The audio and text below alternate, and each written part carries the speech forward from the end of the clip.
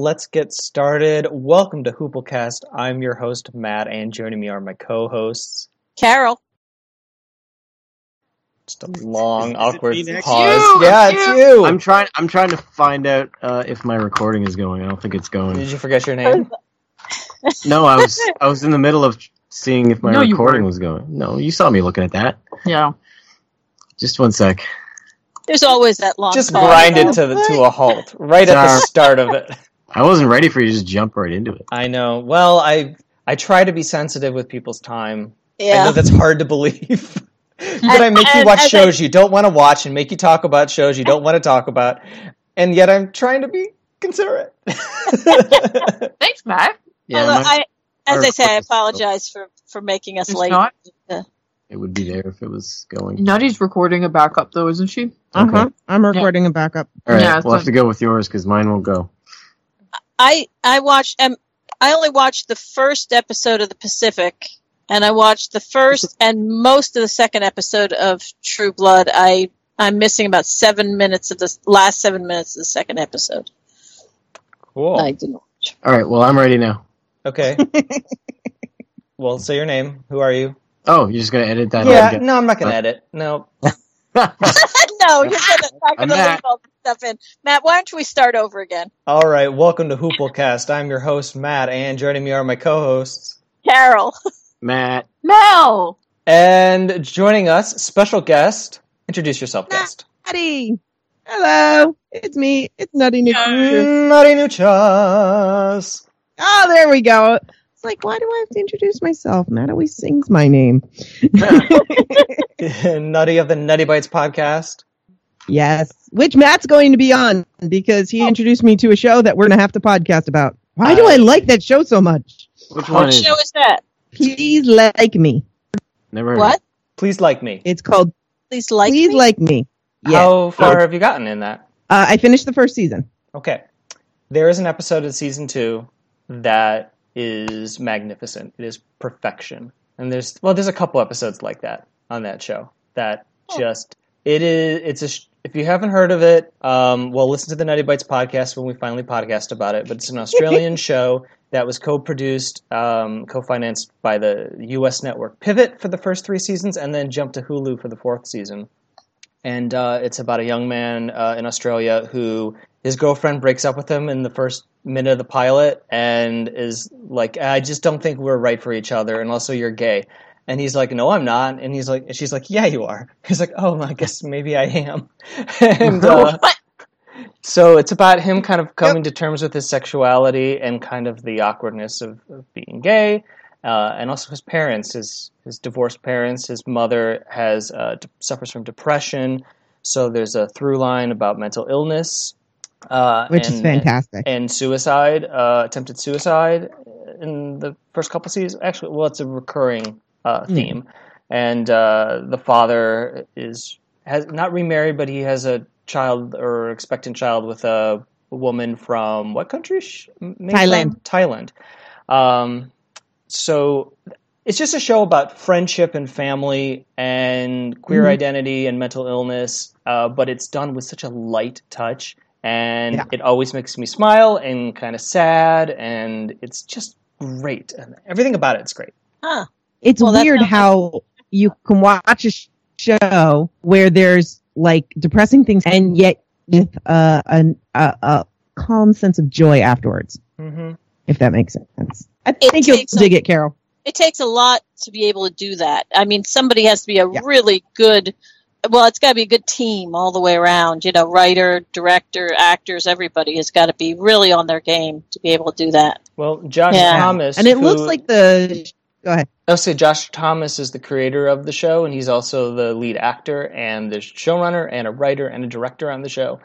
And it's all based kind of on his own life, or at least he plays a character named Josh, he's gay in real life. So his personal experiences and like expertise just drive it, and he's so young. It's remarkable how confident the show is. Yeah, and very mature.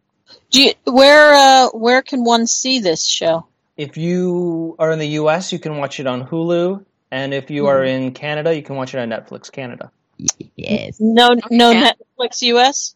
Not Netflix US. In the US, it's on Hulu. So it's on Netflix Canada. Interesting. Yes. But you can Mhm. subscribe to Hulu for a 2-week trial, I think, for free. So you could watch it probably in 2 weeks because there's only... 6 episodes a season, so they're short seasons. Yeah, they're like... I think there's like 32 episodes altogether, and they're only like 25 minutes apiece. But anyway, that is a show that we'll talk about at some point. But we're here to talk about HBO. HBO... I'll start with HBO News. Got a couple of news items here. First off, pour one out for softcore porn because there's no more softcore porn on HBO if you don't count Game of Thrones or True Blood. But where am I going to find my Red Shoe Diaries? Well, you found that on Showtime, I believe, back in the 90s. Oops, sorry. What you did find was Taxi Cab Confessions, Real Sex, and Cat House, which chronicled the life of a Nevada brothel, and all those Katie Morgan specials. They've been wiped from the service, and all the streaming outlets and HBO networks, they're not softcore porn anymore. Very sad. Sad. Well, there goes my Taxi Cab Confessions introcast. Awesome. Thanks, HBO. Well, wait a minute. So they've basically gotten rid of all of HBO's shows? Is that what I'm hearing? HBO's softcore porn adult late night programs that were... That's all of it. A big part you mean so what we've been watching hasn't been softcore porn? Because it seems like most of what we've been watching... I mean... So did you see those Marines going at it? Well, yeah, that was the next thing I was going to say. So that leaves all the World War II stuff, basically, is what's left? There was a lot of smoldering looks in the Pacific. Yeah. Yeah. Yeah, the True Blood, Game of Thrones, that's all still on HBO because HBO thinks, no, that's not softcore. That's just TV. Right. Regular TV. That's just porn. Forget the softcore part. Yeah. HBO porn. Yeah. Yeah, because, I mean, what little I saw of True Blood had an awful lot in it. Oh, it is a... And it gets worse. Yes, it is a... campy, sexy show that, it can border on softcore porn at times. Yeah, but at least it wasn't boring softcore porn like the other stuff was. It's got a story. It's got storylines. It's got character stuff. It's got some levity sometimes. It's got a little sexiness sometimes. It's actually got something going on as opposed to whatever that one was we saw. Why do we need this show when we have Angel? Let's talk about that when we get into it. Yeah, really. An HBO representative said over the past several years, the network's been winding down its late-night adult fare. While we're greatly ramping up our other original program offerings, there hasn't been a strong demand for this kind of adult programming, perhaps because it's easily available elsewhere. I wonder how much of this has to do with the fact that they're broadcasting Sesame Street now.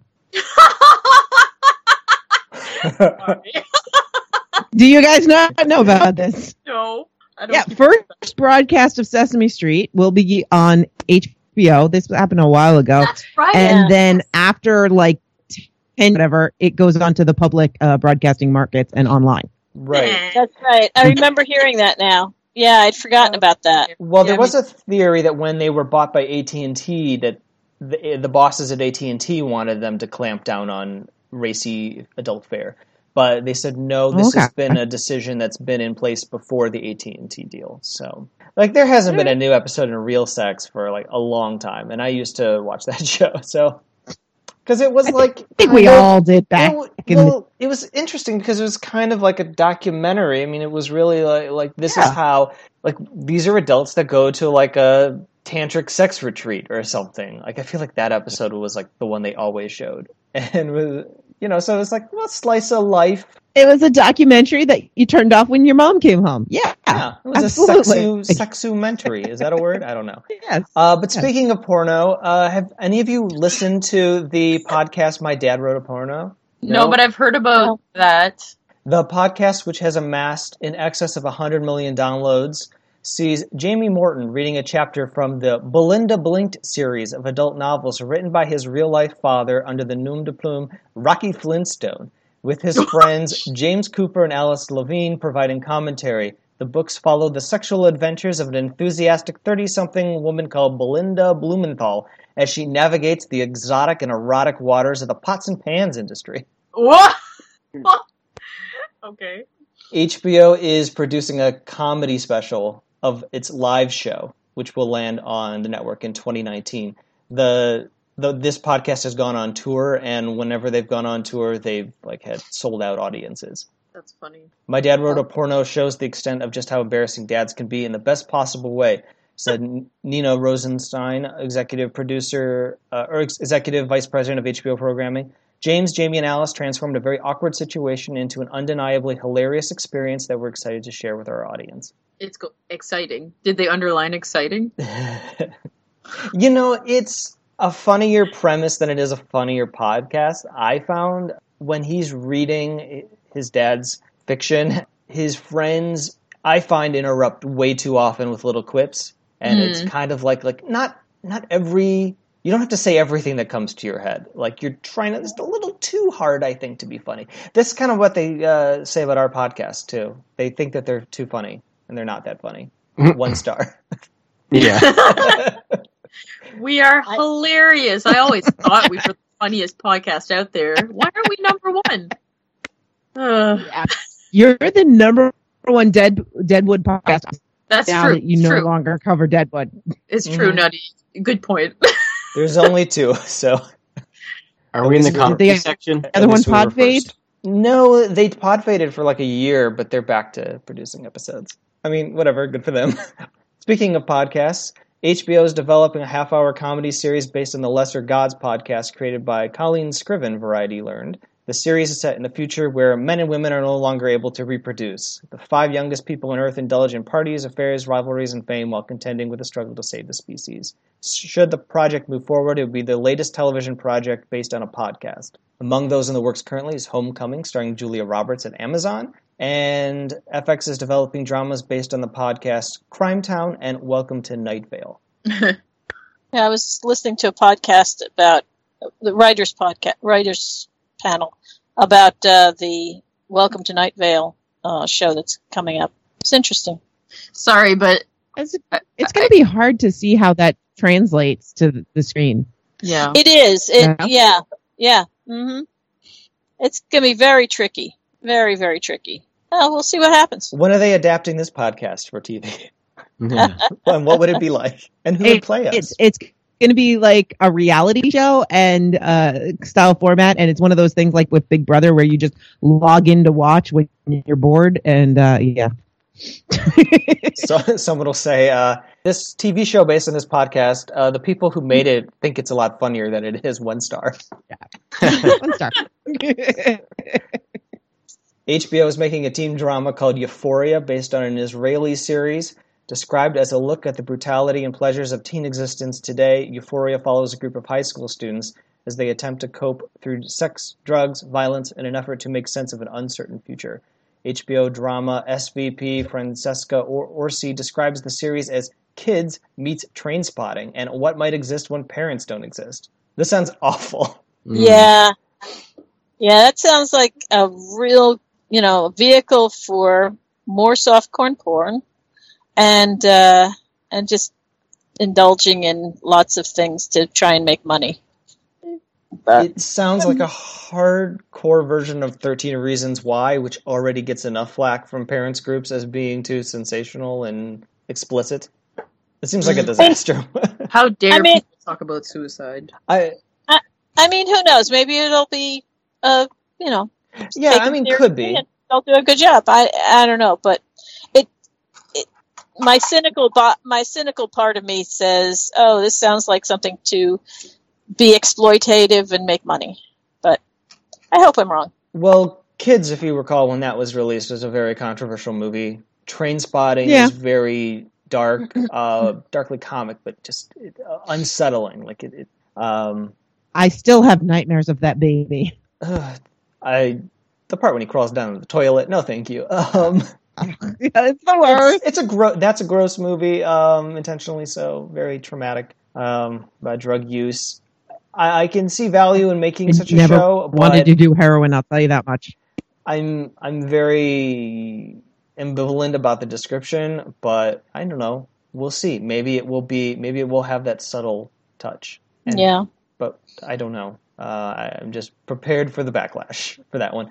The lead character will be played by Zendaya. You may know her from the Disney Channel series Casey Undercover. Nope. She was also lately in Spider-Man Homecoming and The Greatest Showman. Zendaya. I loved her in Spider-Man Homecoming. She played MJ. Okay. Who does she think she is that she only has one name? Come on. She's only 22. She's Zendaya. Uh-huh. All right. That's who she is. She's awesome. Last bit of news of an upcoming TV show on HBO. Stephen Moffat, who... sorry. Oh. Well, let's circle back to that in a sec. Known for his work on Doctor Who and Sherlock, will be adapting Audrey Niffinger's novel The Time Traveler's Wife. He says, I read Audrey Niffenegger. I don't know how to say her name. Niffenegger. I read her novel The Time Traveler's Wife many years ago and fell in love with it. In fact, I wrote a Doctor Who episode called The Girl in the Fireplace as a direct response to it. When in her next novel, Audrey had a character watching that very episode, I realized she was probably on to me. All these years later, the chance to adapt the novel itself is a dream come true. The brave new world of long-form television is now ready for this kind of depth and complexity. They made a movie of that book, didn't they? They did, with Eric Bana and Rachel McAdams. And it's been a long time since I read the novel and watched the movie, but I remember the movie being a very, very simplified version of the novel and being pretty disappointed by it, but that's because the novel is very long and the movie's like 2 hours. So they compressed a lot, and I thought they lost a lot of it when they adapted it. So we'll see. So what's the shade you're throwing there on Moffat, Carol? What's that about? I hate what he did with Doctor Who once he became in charge. I absolutely hated it. I still hate it. And now that I've seen the trailer for the new Doctor Who, I'm really worried about what they're going to do to the first female Doctor. I just had a little rant about it on Facebook this morning or last night. I don't remember, but well, he's no longer involved, right? I know, but he's apparently left his great big footprint. I don't know. I was hoping when he left that, I didn't like the whole way Capaldi was introduced, where, oh my God, he's old. Oh, that's so gross. I didn't like that. I didn't like the fact that the Doctor was the least interesting, and I didn't like Matt Smith being a clown and the Doctor being incompetent through Moffat's run. I didn't like a lot of stuff about Moffat's run, and now I'm worried about. I was really hoping that we would have something, that we could get back to having something really good, and I just saw the trailer. I know I'm late to the party. It's been a busy summer. The other day, and with her saying something to the effect, if I ask you really nicely, will you be my new best friends? And I was like, really? We're going to start out a female Doctor with her asking, she's nice, will you be my new best friends? It's like, okay, we're going to make her childish. We're going to make her infantile. A tea party. Yes. What was that? Sorry, what was that? I said, let's have a tea party. Oh, I see. Tea party. I'm gonna back Carol up here a little bit. I know that Tech always says that one of the things that drives him nuts about the Moffat run of Doctor Who is how all the companions have to be special, and the whole point of the companions they were normal humans, and that's what was special about them, and that their humanity was special, and that influence on the Doctor was the special part.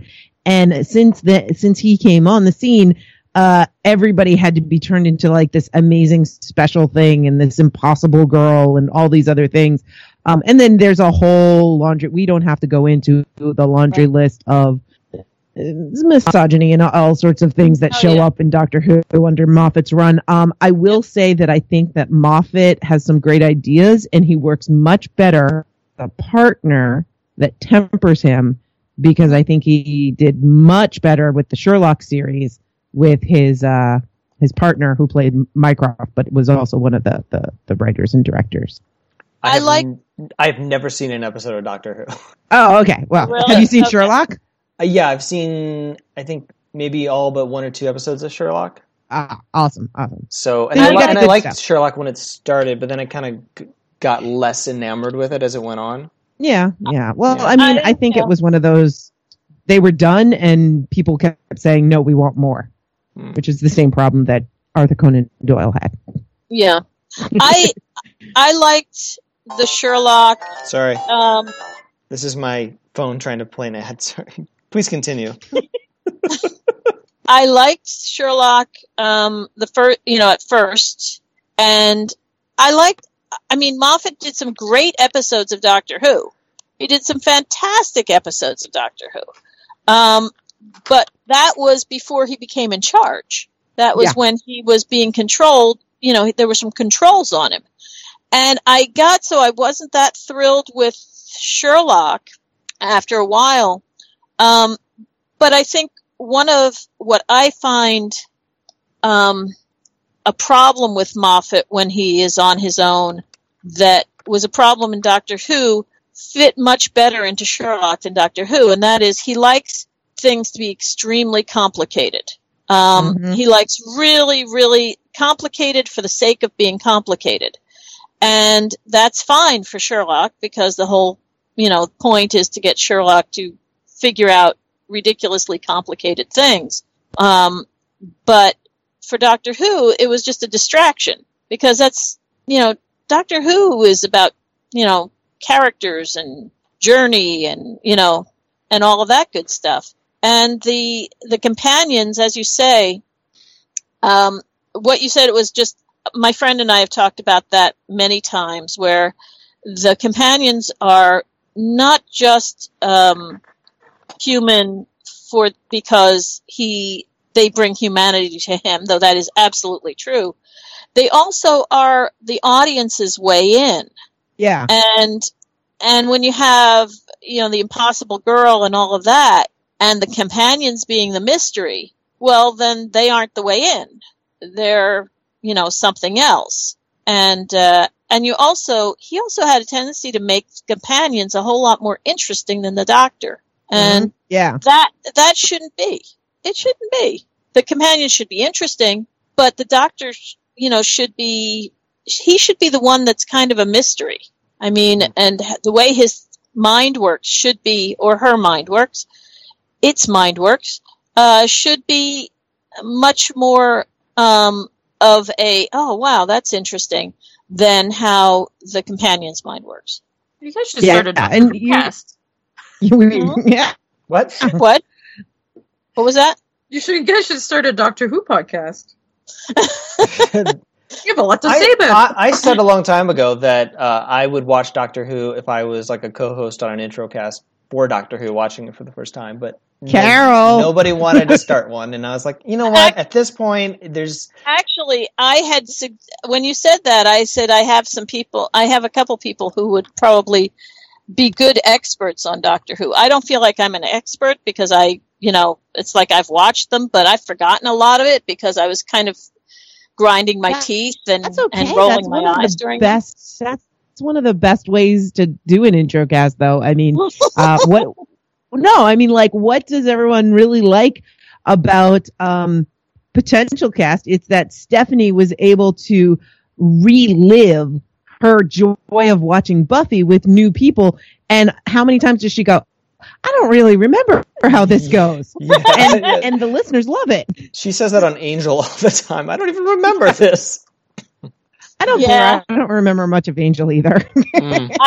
You're all terrible people. Angel was the best. I remember it very distinctly. Angel was not my favorite, though I liked Angel.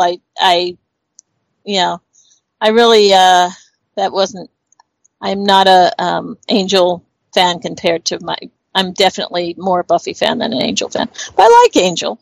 It's just The last 2 seasons of Angel are at a time in my life when my viewing habits changed a lot, and it was very difficult for me to keep up with Angel. So that's one of the reasons. But yeah, season 5 is so good. Mm-hmm. Yeah, no, it is. But Parts of season 5 are great. Yeah. Other parts, not so much. The first 6 episodes or so. Of The first episode, a week. The first few episodes are terrible, but the rest of the season's great. It's it ends so strongly, that show. Like that. Yeah, it ends. And I don't feel that Buffy ended as strong as Angel ended at all. I think season 7 of Buffy is my least favorite season, I would say. I like the very end of season 7 of Buffy, and I like a few episodes from season 7. I mean, like, everybody has to love the jacket, right? Or is it just called him? I can't remember. But I do think that Angel's finale was a bit more wow. But also at the same time, when Buffy's finale happened, that was pretty wow in and of itself. I think it's less so rewatching. Yes. But just getting back to Zendaya, by the way, why does she have one name? Because she has 4 freaking weird and 4 names, and 3 of them are weird. That's why she goes by one name. Really? I just looked her up on Wikipedia. She has 3 weird names and a normal last name, so she goes by one name. Huh. That's interesting. Yeah. I just find it pretentious. There was an actor on Young and the Restless who shortened his name to one name, and he was like in his 20s or something. He's still on the show, and he went back to his full name. It's almost like he grew out of that. It's like, I'm gonna be well known and famous. One name, please. And then after a while, he's like, oh, this didn't work out. 2 names. I'll go back to 2. I didn't become Jensen Ackles. No. No, that wasn't him. But what about Mark Wahlberg? Every now and then someone will bring up Marky Mark, and he just, cringes. Uh-huh. Yeah. Oh, good times. When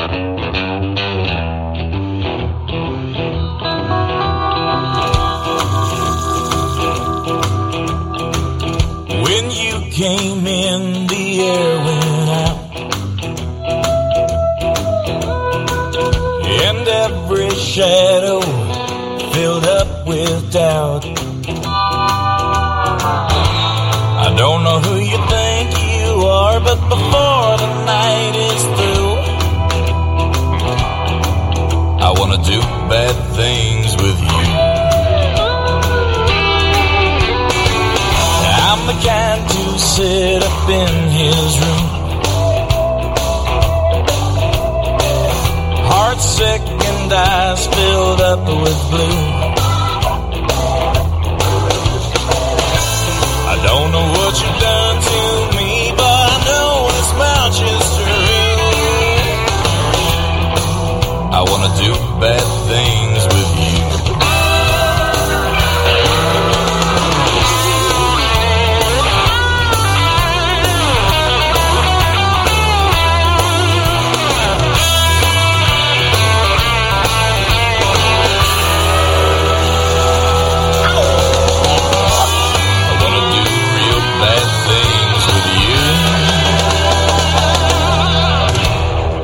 Any other HBO news? Wasn't that enough? I felt like that was enough. No, I'm pretty sure there is. That's 40, me saying, God, I hope there's no more HBO news. There's no more news.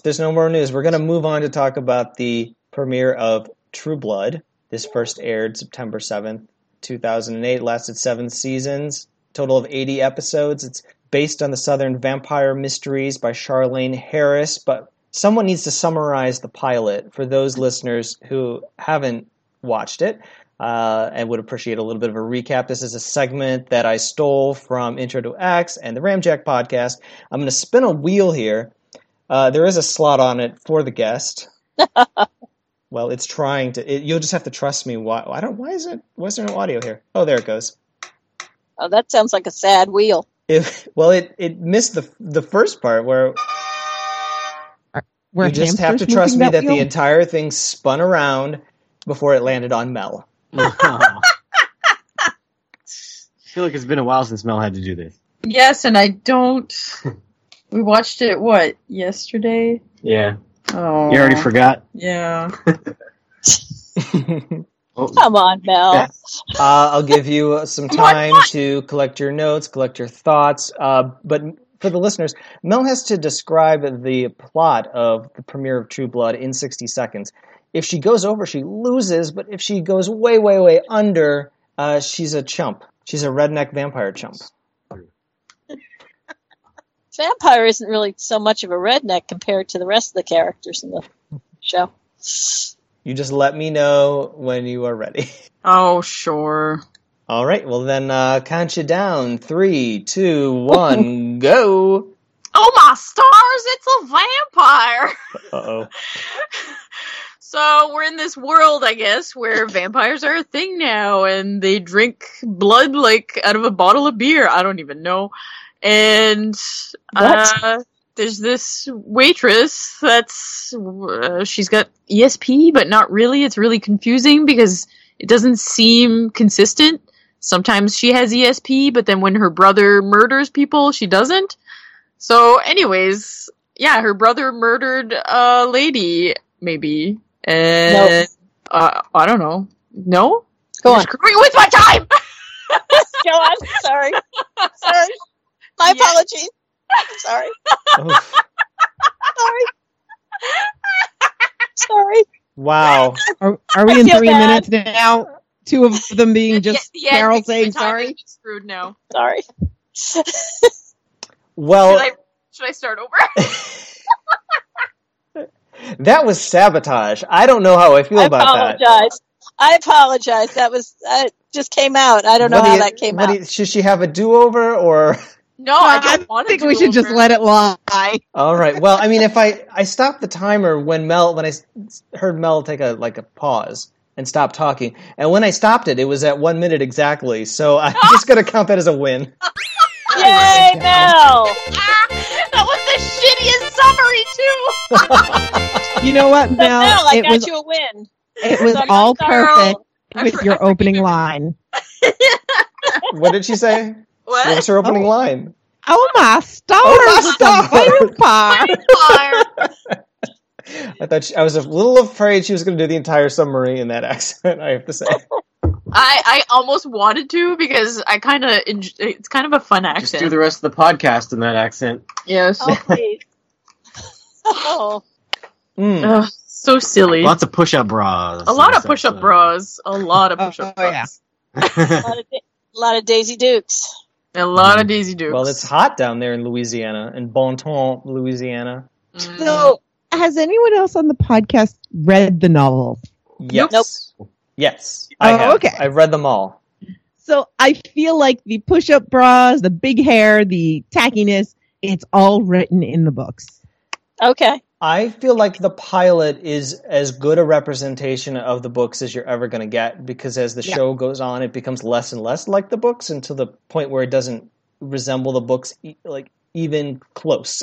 But yeah, until Charlene started writing the books to be more like the show, and then the books horribly sucked. Yeah, I don't really remember the last couple books, but what they capture really well in the pilot, in particular, is the character of Sookie Stackhouse and how she's raised by her grandmother and is kind of a prude, but in a good way. She's just very, she considers herself Christian. She considers herself good and noble, and sex stuff just makes her really kind of like uncomfortable, and just like when why she keep throwing herself at that guy then? She can't help it. It's like a magnetic allure. There's the allure, but there's also, I think she's compelled by this vampire. She can't read his thoughts. Yeah. But when they have that scene in the restaurant or in Merlotte's, and Lafayette and Arlene and the other one are having that really sexual conversation, she's like, Lafayette, I don't want to hear this. Like, it's right. Yeah. It's great because that's really the character of Sookie. Onion rings, and if you drop a few of them on the floor, that's fine with me. Got it. Ooh, Sookie, chicka brow round. You look like a porn star with that tan and pink lipstick. You got a date? No, when I wear makeup, I get bigger tips. Yes, girl, that's it. These damn rednecks are suckers for packaging. And I get even bigger tips when I act like I don't have a brain in my head. But if I don't, they're all scared of me. They ain't scared of you, honey child. They scared of what's between your legs. Lafayette, that's nasty talk. I won't listen to that. Do you even know what's between a woman's legs, Lafayette? I know every man, whether straight, gay, or George motherfucking Bush, is terrified of the pussy. Lafayette! Oh, what are we talking about? Listen, Pussy. not everybody is gay, okay? Not everybody wants to have sex with you. Oh, you would be surprised, Arlene, people you know. That's all I'm saying. Well, I don't want to have sex with you. Me neither. Shit, y'all bitches just don't know what you're missing. I got 6 gears on these hips. No, baby, you don't know what you're missing. You can watch it walk away, make you want to slap it. You want to slap it? Everybody know that. Everybody been there. Ain't that right? John been there. Slapping it. Take these, baby. Peaches and cream. I give you a little cocoa. Cream. Little cocoa. Ain't that right, John? Shit. When I first watched this, I did not think that a person could really be that way. I was like, this is so ridiculous. Like, there is no woman of that age who is, able to be so socially aware and still be absolutely squicked out by any sexual talk until I met one. And I was like, oh, okay. So a good friend of mine, I'm not mentioning her name, but we did a Game of Thrones marathon in season 1, and basically she covered her eyes and asked me to tell her when the sexy parts were over. How old is she? She was in her 30s. That's funny. Yeah. So it must have made her really uncomfortable. The sex stuff, yeah, made her uncomfortable. But she loved the books, loved the show, and could still enjoy it. It was just one of those. The books are also sexy. Oh yeah. Did she like skip over those pages, or? For some people, things in prose are easier to handle. Other people, it's harder. I know, like, my sister couldn't read the books because they freaked her out too much. And then she watched the show and she's like, okay, now I can watch the books because my imagination isn't going to make it worse than the show. So, everybody has like a different temperament for it. It was, so when I was rewatching True Blood this week, I was like, or last week, whenever it was, I was like, wow, that reminds me of my friend. It is realistic. Yeah. Now, Suki being able to read other people's thoughts, would that make her more or less inclined to be kind of a prude about sexual stuff? You'd think she would have heard the dirtiest stuff. And at this point, if someone actually says something out loud, which is probably the tamer version of what they're thinking, you'd think she would have would almost be like, eh. But for her, it's like, imagine. Lafayette, that's dirty talk.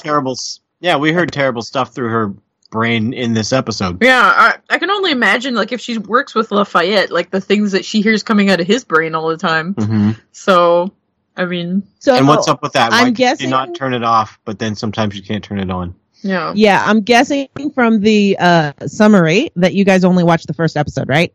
Yeah. And a little bit of the second one, but just not much. The opening of the second one. So I watched. I think they get a little bit... Almost all of the second one. Yeah, they do get more. Yeah. They get a little bit more into her powers and how when she knows somebody, she can train herself to block out their thoughts more. And it's something that she really tries to do because she doesn't think that it's right to listen in on a friend's thoughts. It's harder with a group of people. And if she's touching someone or they're touching her, their thoughts are more amplified. So she can't help but hear it. So when the guy, when somebody like grabs her or smacks her on the bum, she's not only feeling that, she's also hearing it in her head. So it's much more amplified, which is one of the reasons why I think at one point she touches Bill and she's like, oh, I can't hear him. Right. And she's very startled by it. She's a bit like Buffy in Earshot when she's trying to hear Angel's thoughts. She's like, why can't I hear your thoughts? And he's like, well, because there's like nothing going on in my head. They're like mirrors. The thoughts are there, but they bounce off or something. I forget the line. Yeah. The thing that bothers me about Suki, especially in the books, because for some reason in the books, there's always this constant theme of her needing money to like repair her grandmother's house that she lives in that's falling down. And she's like, God, that adventure with the vampires really set me back financially. I guess I have to take this side gig, a little bit of money, so I can fix my porch or whatever she says. And it's like, you're telepathic. You could read people's thoughts. You could work for the government. You could work for the CIA, for national security. You could work for a private. Dissect it. You could work for a private company and think like how invaluable you would be for some like giant corporation. She could hire herself out to like work for families of coma patients or people who are nonverbal, or she could even do it in a humanitarian way. She could literally do anything. Say, I understand your son can't speak. Yeah, she could, except she said she chooses to be a waitress and then worries about how she pays her cell phone bill. I think Suki's not that intelligent. Like, she's got some street smarts, but she doesn't really know how to manage her life. Yeah. Just a simple girl from a backwater town. Yeah, I mean, and also when you were talking about before about working for the government and all that, I mean, definitely the moral things would be problematic. But as Melanie said, there's definitely, humanitarian things you could do. But then again, you have to come out and be really public at that point. And I'm not sure, I mean, with how she was raised and everything else and where she's from, I've known people who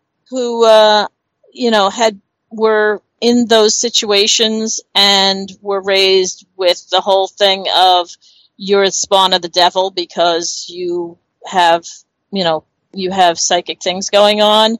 And it's a hard thing to live down and to deal with when you're raised in that particular group and you're told that, these powers are from the devil and et cetera, et cetera.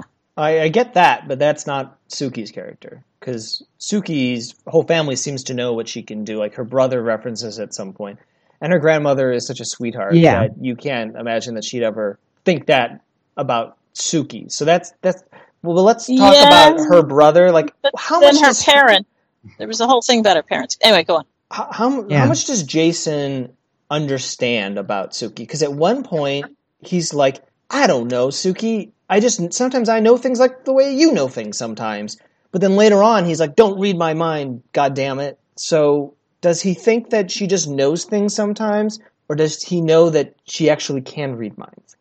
I think he likes to pretend that she can't because it's hard for him to deal with the fact that she can. And so when he first said, I just know things the way that you know things, that was him deflecting and trying to like shove that thing into her face because everybody else in the town, they think she's crazy. And in the books, it's, many people think she's mentally retarded. And so I think he's just kind of throwing that in her face to make her defensive and get her to back off. But I think he knows and he understands to a point, but he doesn't want to know. So he likes to pretend that he doesn't understand. Jason's not as stupid as he thinks he is. As he thinks he is? Yeah. Or rather, as he pretends to be. Yeah. I thought it was kind of interesting, though. It would be interesting to have a character who's just not as stupid as they themselves think they are. That's exactly Lord it. Like, knows I it think happens all the time in her life. Well, he's leaning into what other people think of him as being just a dumb ex-jock, sex-starved, kind of simple kid, Yeah. Is that not what he is? I feel that's what he is. I don't recall any great like flashes of brilliance in later seasons where like, wow, he really transcended and became an intelligent, like an intellectual heavyweight. I don't think that happens. I didn't watch the second episode, but he definitively murdered someone. I don't see how he can be in the next. He did not. Episodes. He did. So in the next episode, you see that she was videotaping them having sex. Yeah. He absolutely freaks and leaves thinking he killed her, having no idea what to do, which is why he goes to find Suki and then gets distracted and has sex with somebody else.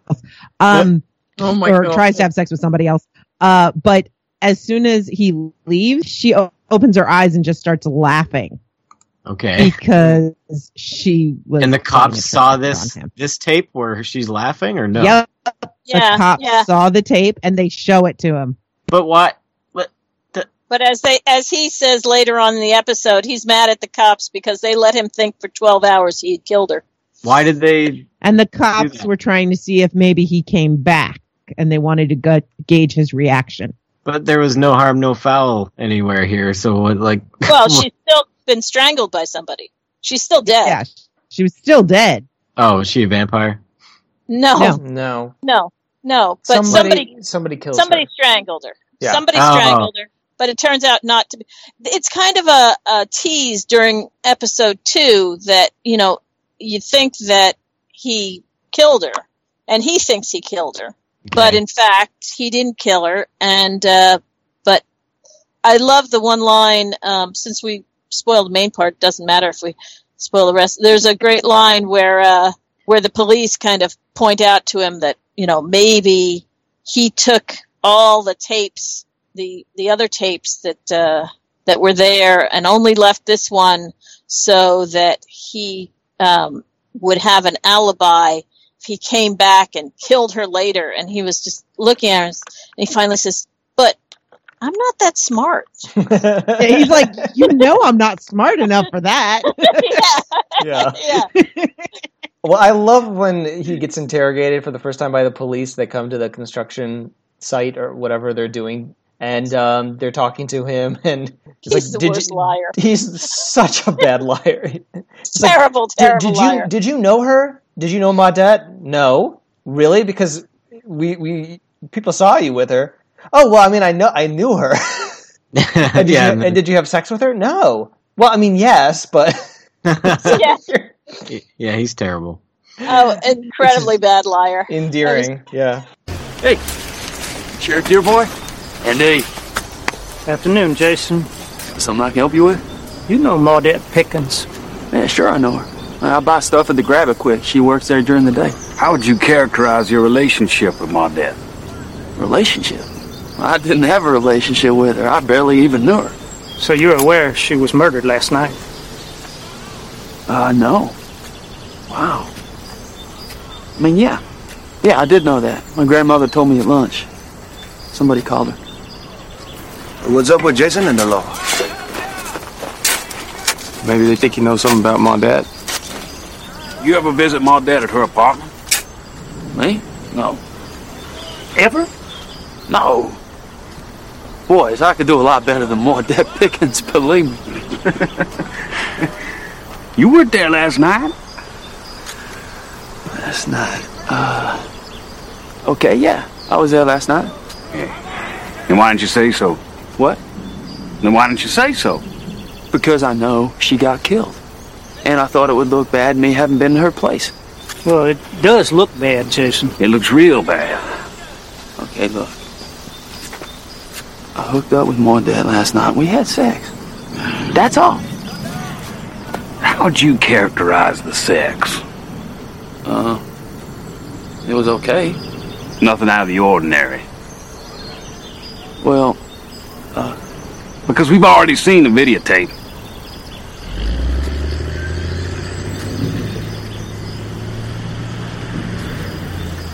You didn't know she was taping it?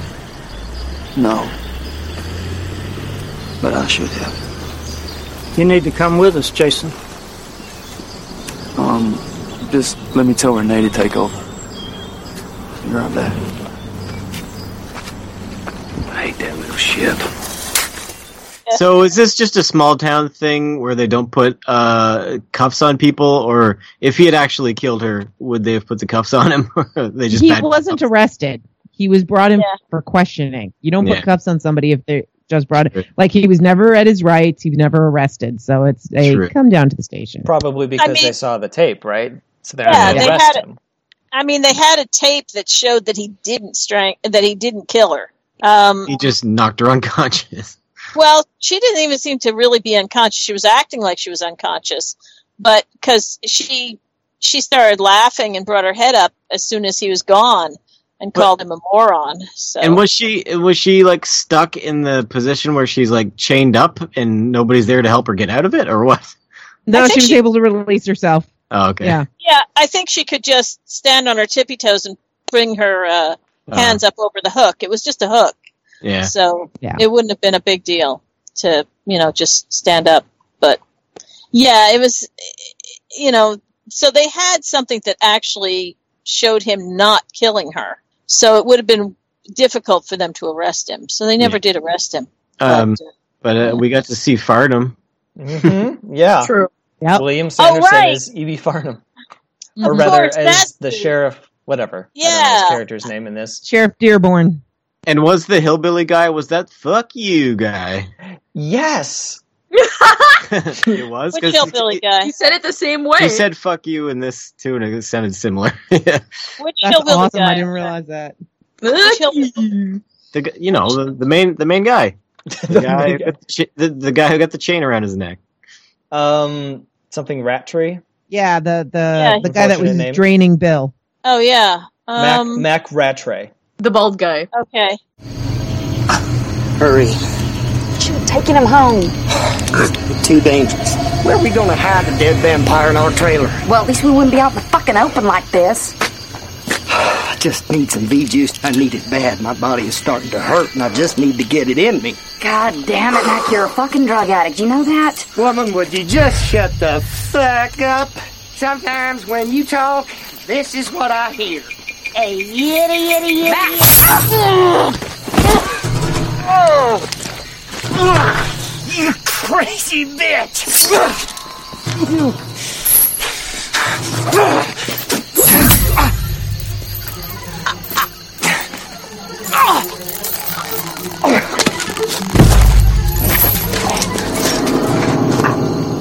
This ain't her business, you stupid cunt.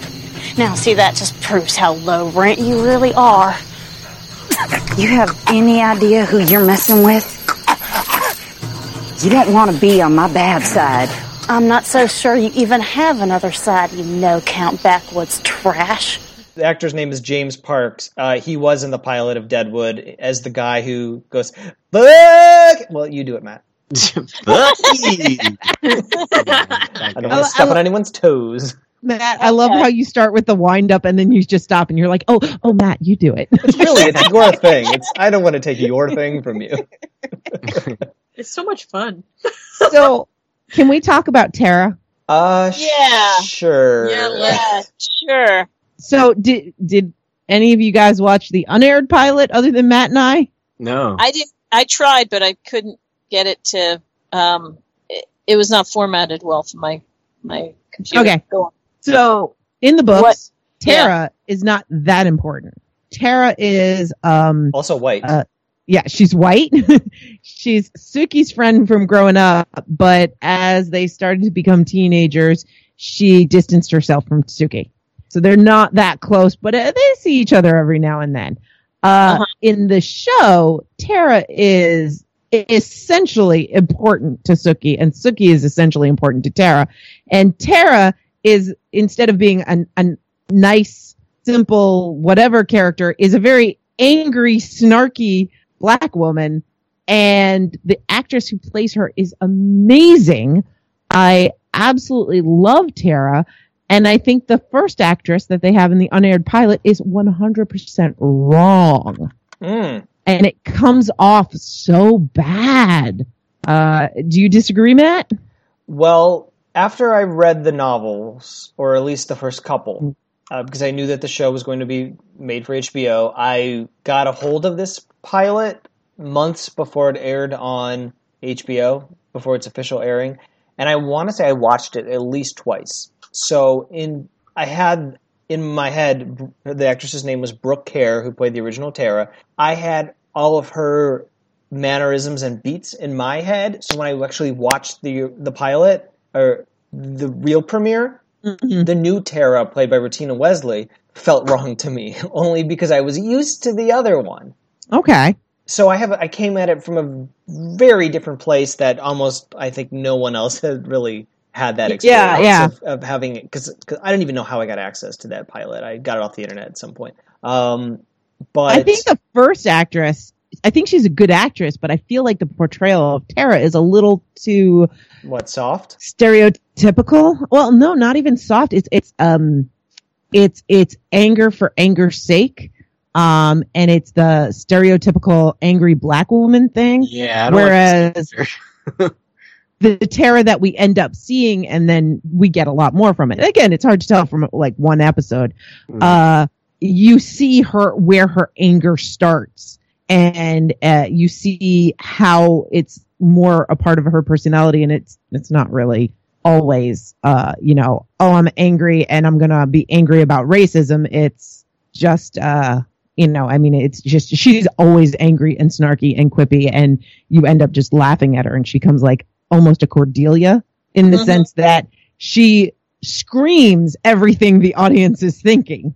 Like when Suki's going towards Bill and she's like, "Why are you going over that vampire? You idiot." I do like the character, at least at the beginning, but I liked all of the characters at the beginning. It's only toward the end of this show, in the later seasons, when I ended up disliking everybody because the show was bad at that point. I like Tara almost as a concept, but I really have a problem with this first scene. It feels very on the nose. So on the nose. It's so scripted. It's beat for beat, like written. Like there's no. It just doesn't feel natural at all. Like it goes from 0 to 11 in like a flash. She's not instigated it really in any way, and it comes off really mean, I think. Yeah, she does not come off good in the beginning there. And she really doesn't. Welcome to Super Saver Bunch.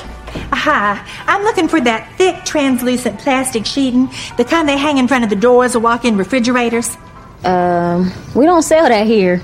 You could try Home Depot. I tried them already. They sent me here. Oh. Now, I cannot believe you don't have that stuff.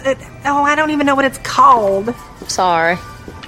Well, you're supposed to have everything. Well, we don't have that stuff. That you don't even know what it's called. Your website says that this is the most well-stocked store in 5 parishes. Now, I just drove over an hour from Marthaville. Does our website have a phone number? I suppose it does. So it never occurred to you before you drove an hour to pick up the phone and call us to see if we stopped whatever the hell it is that you're looking for? Well, I think that if a business chooses to classify itself as... Why don't you just find it online and have it delivered to your house? Or are you just looking for an excuse to wear them ugly-ass clothes? I would like to speak to your manager. Fine. Wyland! Trust me, you're not getting me fired. I am quitting. You were just the fucking catalyst, and for that I ought to thank you. You are a very rude young woman. Oh, this ain't rude. This is uppity. That's for patting my ass too much. I'm gonna get my baby daddy who just got out of prison to come and kick your teeth in. Jesus, Tara, please don't do anything my God! I'm not serious, you pathetic racist. I don't have a baby. Damn. I know y'all have to be stupid, but do you have to be that stupid? Shit. Fuck this job. Well, it's not that I really disagree with anything she's saying or thinking, but it's so inorganic that I really don't like that scene, and I really can't say that the other actress who plays Tara does it any better. It's just a little different. It short sells the character, I think, and yeah, it's a really poor first introduction. Like, I know that they're trying to get, okay, this character is hostile all the time. Let us show you how she loses her job. And it's like, honestly, I think we could have gotten everything we needed just starting with Tara from the phone call. We didn't need to see the altercation. It's a bit hard to like get sympathy for a character when they're the first scene they're shown in is just like not really doing their job and then reeling off of it on everybody, and then you don't really get like that context of how she was treated. Like, she says she was treated bad, but you don't know because you've never met her. You've never seen, and yeah, you've never seen. So I can understand, but I guess it's just the way that the other characters played off of her that I was like, oh, like, I don't really, like, it seems odd, you know, like, it doesn't seem, because they all seemed really shocked that she said stuff like that, like, that she accused them of all those things. If you know what I mean? Like, I feel like they should have had a bit of a different reaction. Well, instead of having her just sitting in the chair reading The Shock Doctrine by Naomi Klein, she could have like honestly made an effort to attempt to provide service to a customer, but then found that the customer wasn't listening or wasn't tolerant, was racist, was sexist, something. Exactly. And have her respond to that. Yeah. Instead, she was an antagonist. Yeah, she was totally wrong. I mean, she was totally wrong in that scene, and everything she was doing was wrong. I mean, she's not doing her job, and then she's getting nasty with this woman who, okay, the woman's clueless, but that's what you're there for. Yeah, a lot of people are clueless. Yeah. That's retail. That's retail. It's Well, yeah, exactly. Yeah. She wouldn't help people who don't know what they're looking for. I hate the scene, but I know that Tara is a good person because she's friends with Suki, and I know Suki wouldn't be friends with somebody who didn't deserve her friendship. So I know from that I'll end up liking Tara, but this first introduction, boy, I don't like her at all. Because when you start, you're not sure if this is going to be a friend of Suki's. You are just seeing a woman. You don't know who this is going to be. Yeah. Go ahead. I actually felt like they were playing into racial stereotypes that I did not like, to say the least, between the lazy, as in not doing your job, and when she said, "Oh, this isn't rude, this is uppity," I'm like, no, that's rude. And so, the whole thing of, playing the race card, that's what black people do. That kind of crap. I was like, I'm not liking this too much. I really don't like where this is going at all. And 100% agree. Yeah, I was not thrilled at all, to say the least. I think the whole scene is uncomfortable, and I really do think if we had just met Tara when she calls Suki, we don't even have to see the altercation. I agree. We can have Tara screaming and ranting about the altercation, and that's all we ever needed. Yeah. Did we need that scene? Did we need her to pretend to play into a stereotype? No, we didn't need any of that. That's an audition scene. That's the scene you use for actors auditioning to play Tara, but you don't film it and put it in the show. It didn't. Yeah. Yeah. We haven't talked about the teaser, which starts with a very David Lynch shot of driving down the road in the dark, except unlike David Lynch, which would have lasted 10 minutes for no purpose, this shot lasted exactly long as it needed to, which was like 1 second. David Lynch, you should watch this. Take notes. I actually, all I had on here was interesting teaser, which was more than I've written on a lot of other stuff. But and then very rural South credits. I'm trying to remember exactly how the teaser went, but it was a very interesting teaser. It definitely got my attention. So 2 kids are driving in. Well, the kids, they're like in their 20s. They're billed as frat boy and sorority girl. And I just want to point out that the sorority girl is Jessica Stroup, who right now is playing Joy Meacham on Iron Fist and is so good on Iron Fist. Yeah. First of all, the character of Joy is what a trip. She's like one of the best things about that show. In the second season, do they flesh out why she turned heel at the end of the... I've only watched 4 episodes of the new season of Iron Fist, and so far I still can't make sense of her character at all. But I liked her performance in that. So in this, she's just like some girl, and she's got this great line where she's like, "Yeah, I knew this girl who did Vampire Blood in Greek Week, and she like clawed her own face off."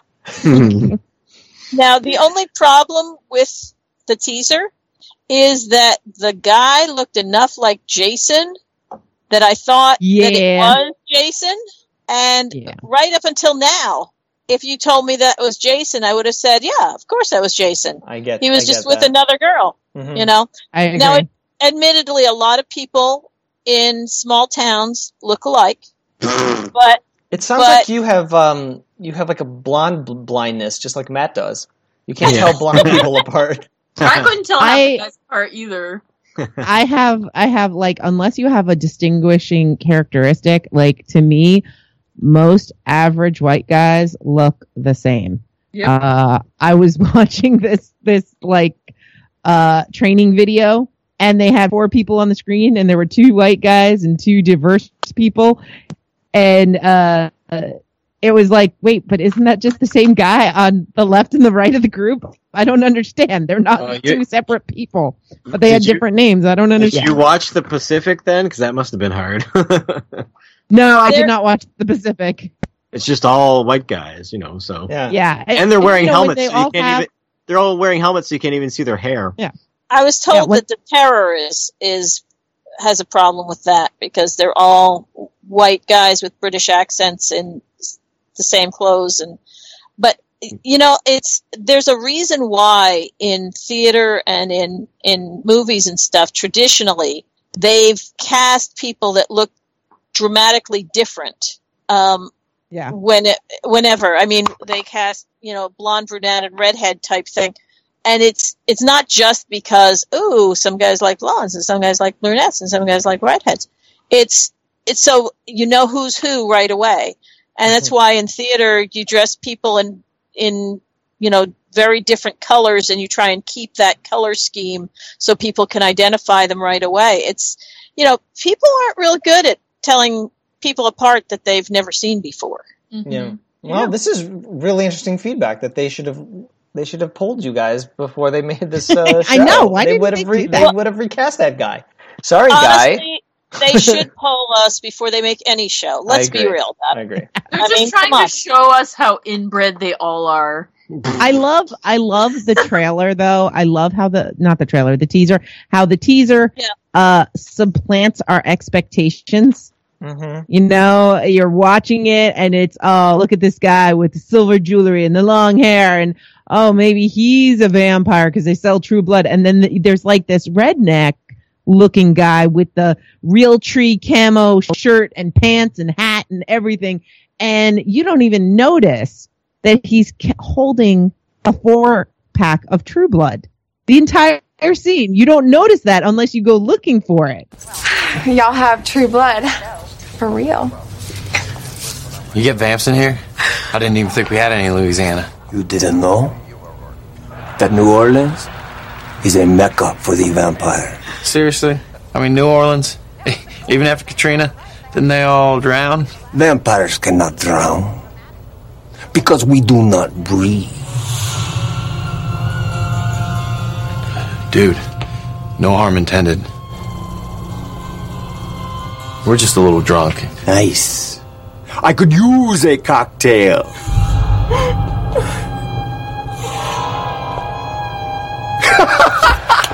Score! I totally had you guys. That wasn't funny. No, Kelly, that was pretty funny. I didn't think it was funny. What? Oh, we don't care what you think. Dude, you know where we could score any V-Juice? Gross, Fred, no. How much you need? I knew this girl who did Vamp Blood during Greek week. She clawed her own face off. Seriously, I can pay good money. Okay. You two need to leave. Alright, fuck you, Billy Bob. Fuck me? I'll fuck you, boy. I'll fuck you. And then I'll eat you.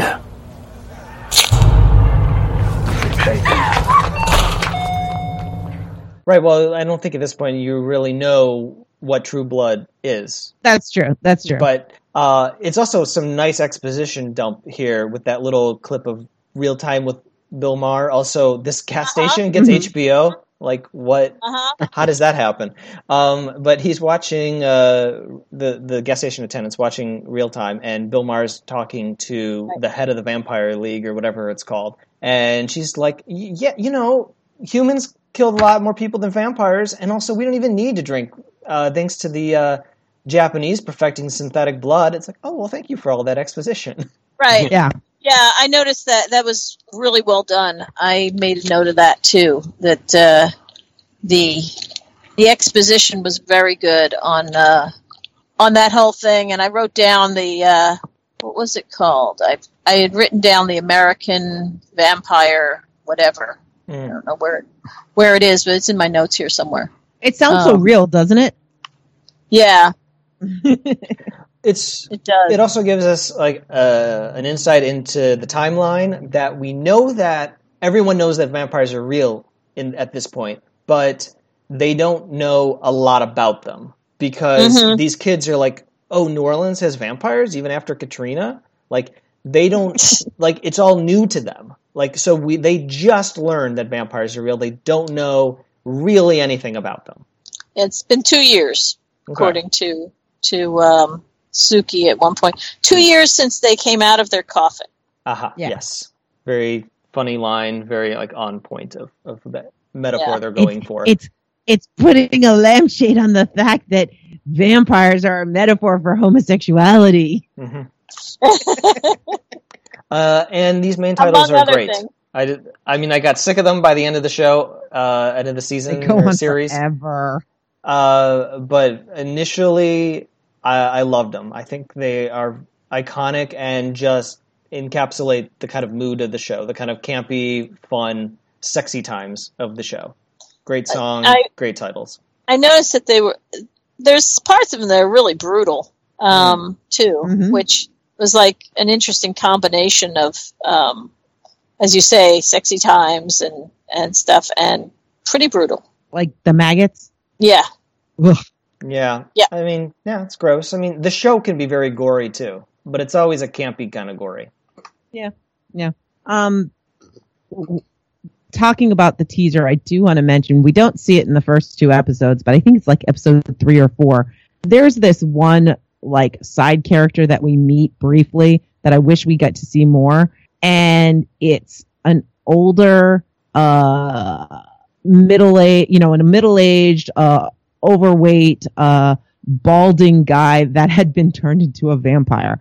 And he and Lafayette hook up a bunch of times. And it's such a neat thing because it's like, I thought when I was being turned into a vampire, I'd be sexy forever. But if you don't start out sexy, I mean, like, who wants to be with a vampire like me? I have always said, live each day as though you might be a vampire.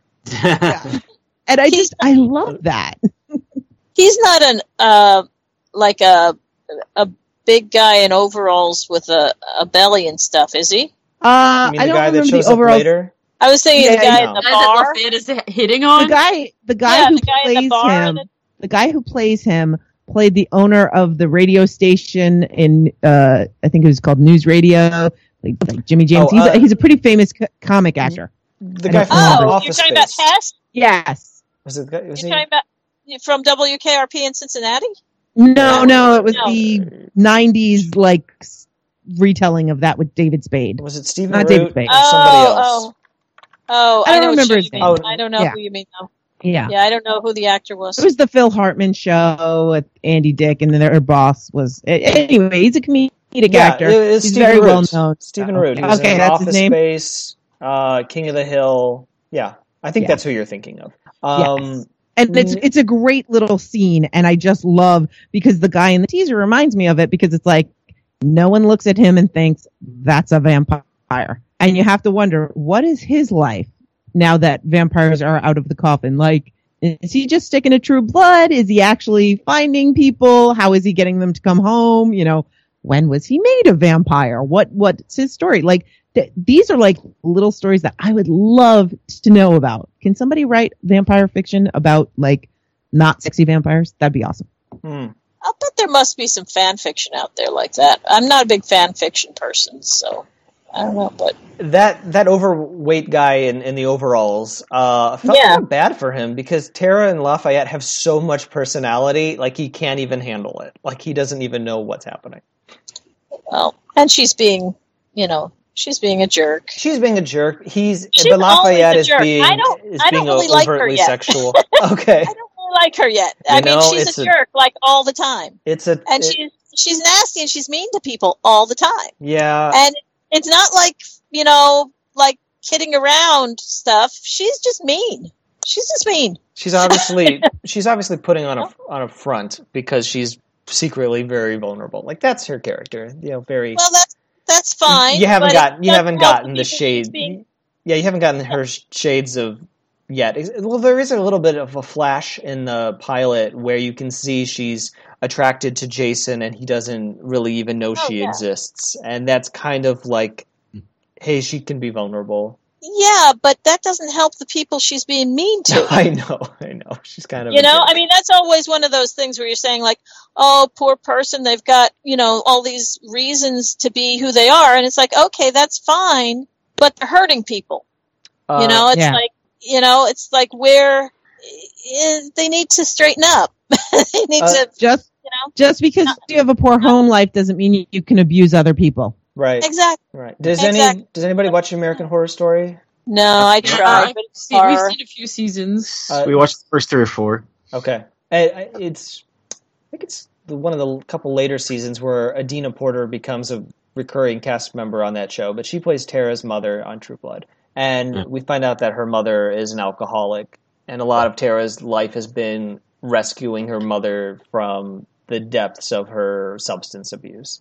And her Civil War obsession. Well, and no, Tara's mother. Yeah. Right. So she would seek grandmother. refuge at the Stackhouse household with Suki and Suki's grandmother. And that's where her attraction from Jason comes along too, because Jason was always kind of in her life as a part of that safe unattainable environment. kind of aspect of that environment. I wish I liked and her Tara mother's more as a not character, just but her mother's not just an alcoholic. Her mother's also like mentally ill, and there's a lot of abuse Tara grew up with, and you get some explanation, but it's like I said, she's a shouty Cordelia. Yeah.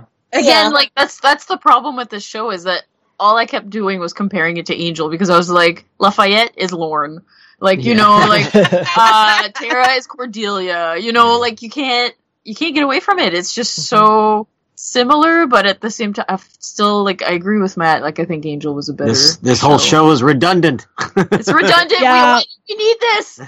And I was about to say, and it's a shame you guys don't even get to meet Eric, but with that analogy, Eric is what, Spike? Yeah, I think so. Oh yeah, and Bill is basically Angel. He's a brooding vampire. Oh yeah. Yeah. Bill is definitely Angel. Bill is Angel, and he is Louis from Interview with a Vampire. So who's Spike and Lestat are Eric Northman. So who's Wesley in this parallel? Who's Wesley Wyndham Price? Need a bookish kind of.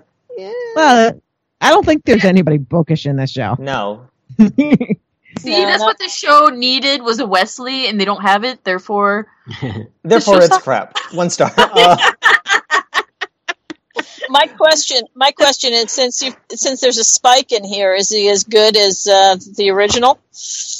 In the books, he's so much better, but he's prettier to look at. That's for dang sure. Yeah. And he's much prettier to look at. He's fun, but in the books, he's so much more fun. So just a quick rundown of the other characters. Eric, yes, he's a Eric Northman. He's a vampire, a Viking vampire, right? That's his backstory. Runs a club called Fantasia. His assistant is Pam, who in the books I like so much better in the books. Yeah, she and Suki are like friends in the books, and in this they're always antagonistic. I like her so much better in the books. And in the book, she's like on her off time. She's this middle-aged looking, very nice looking, in always in very nice, immaculate suits, kind of a thing. Doesn't she love pink? And she loves pink. And she loves very girly things and, high heels, like Jimmy Choo kind of things. And then she would dress sexy while she's working at the bar because that's how they get money from the humans. But, in the show, it's like Pam is oozing sex all the time. Super sexed up. And it's just a different character. Like I know people love Pam on the show because they've never read the books, and that's fine. But I compare her to Pam. She's not the Pam I wanted, And all right, I didn't, And there's a character that in the books that never appears in the show, and I kept waiting every season. Like, are they finally going to introduce Amelia the witch? I know Suki's friend, roommate, and they never do. They never. I think they combined. I think they put like a lot of what Amelia would have done into Tara, but it's not Amelia would have been a great character to bring to the show. Yeah, a lot of missed opportunities, but then the show did a lot of things that the books never thought to do. So it's kind of interesting. They really with this premiere capture a lot of the appeal of the books and then just go on a completely different path. But all right, Yeah, and the show never put Eric in a pink onesie G-string, and that is a missed opportunity. I don't even remember that, but I will take your. It's the second book, and he's all excited because they're going to an orgy, and he's like playing it. He's totally pretending, like playing off like he is this flaming gay guy, and Suki's constantly like, "Are you pretending?" Or he goes, and he's just like, "I'm a vampire. Gender means nothing. Like it just doesn't matter. Like." What is your problem? And it's awesome, and he's just hysterical. But you never get that in the show. Sam is the bartender, owner of Merlot. Sam Merlot is, I think, pretty on par with Book Sam. Kind of an everyday kind of guy, everyday kind of dude. Very desperate. Yeah, he seems in love desperate. with Suki. In love with Suki, but I didn't think he was desperate about it. He was just concerned about her and stuff. I don't know. Now, Carol, you've never seen this before, right? Right. Never have. There's more to Sam. I saw the first episode, and just now, I mean. So Yeah. the first episode and all of the second up to 7 minutes before the end of the second episode. And so there's more to Sam. I liked Sam. Sam seemed like a good guy. I hope that's going to continue because the series could definitely use a good guy. I thought that the guy playing Bill, I mean, he was creepy right from the beginning. Yeah, he was. Stephen Moyer, yeah. And He was really creepy. He has a child with Anna Paquin, doesn't he? Yeah, they got married. They fell in love and got married when they were doing this. Yeah. Really? Are they still married? Yeah. I don't know. I'll look it up. So Anna Paquin and Stephen Moyer are still married, and they have 2 children, Poppy Moyer and Charlie Moyer. What are their names? Poppy and Charlie. Poppy and Charlie. Okay.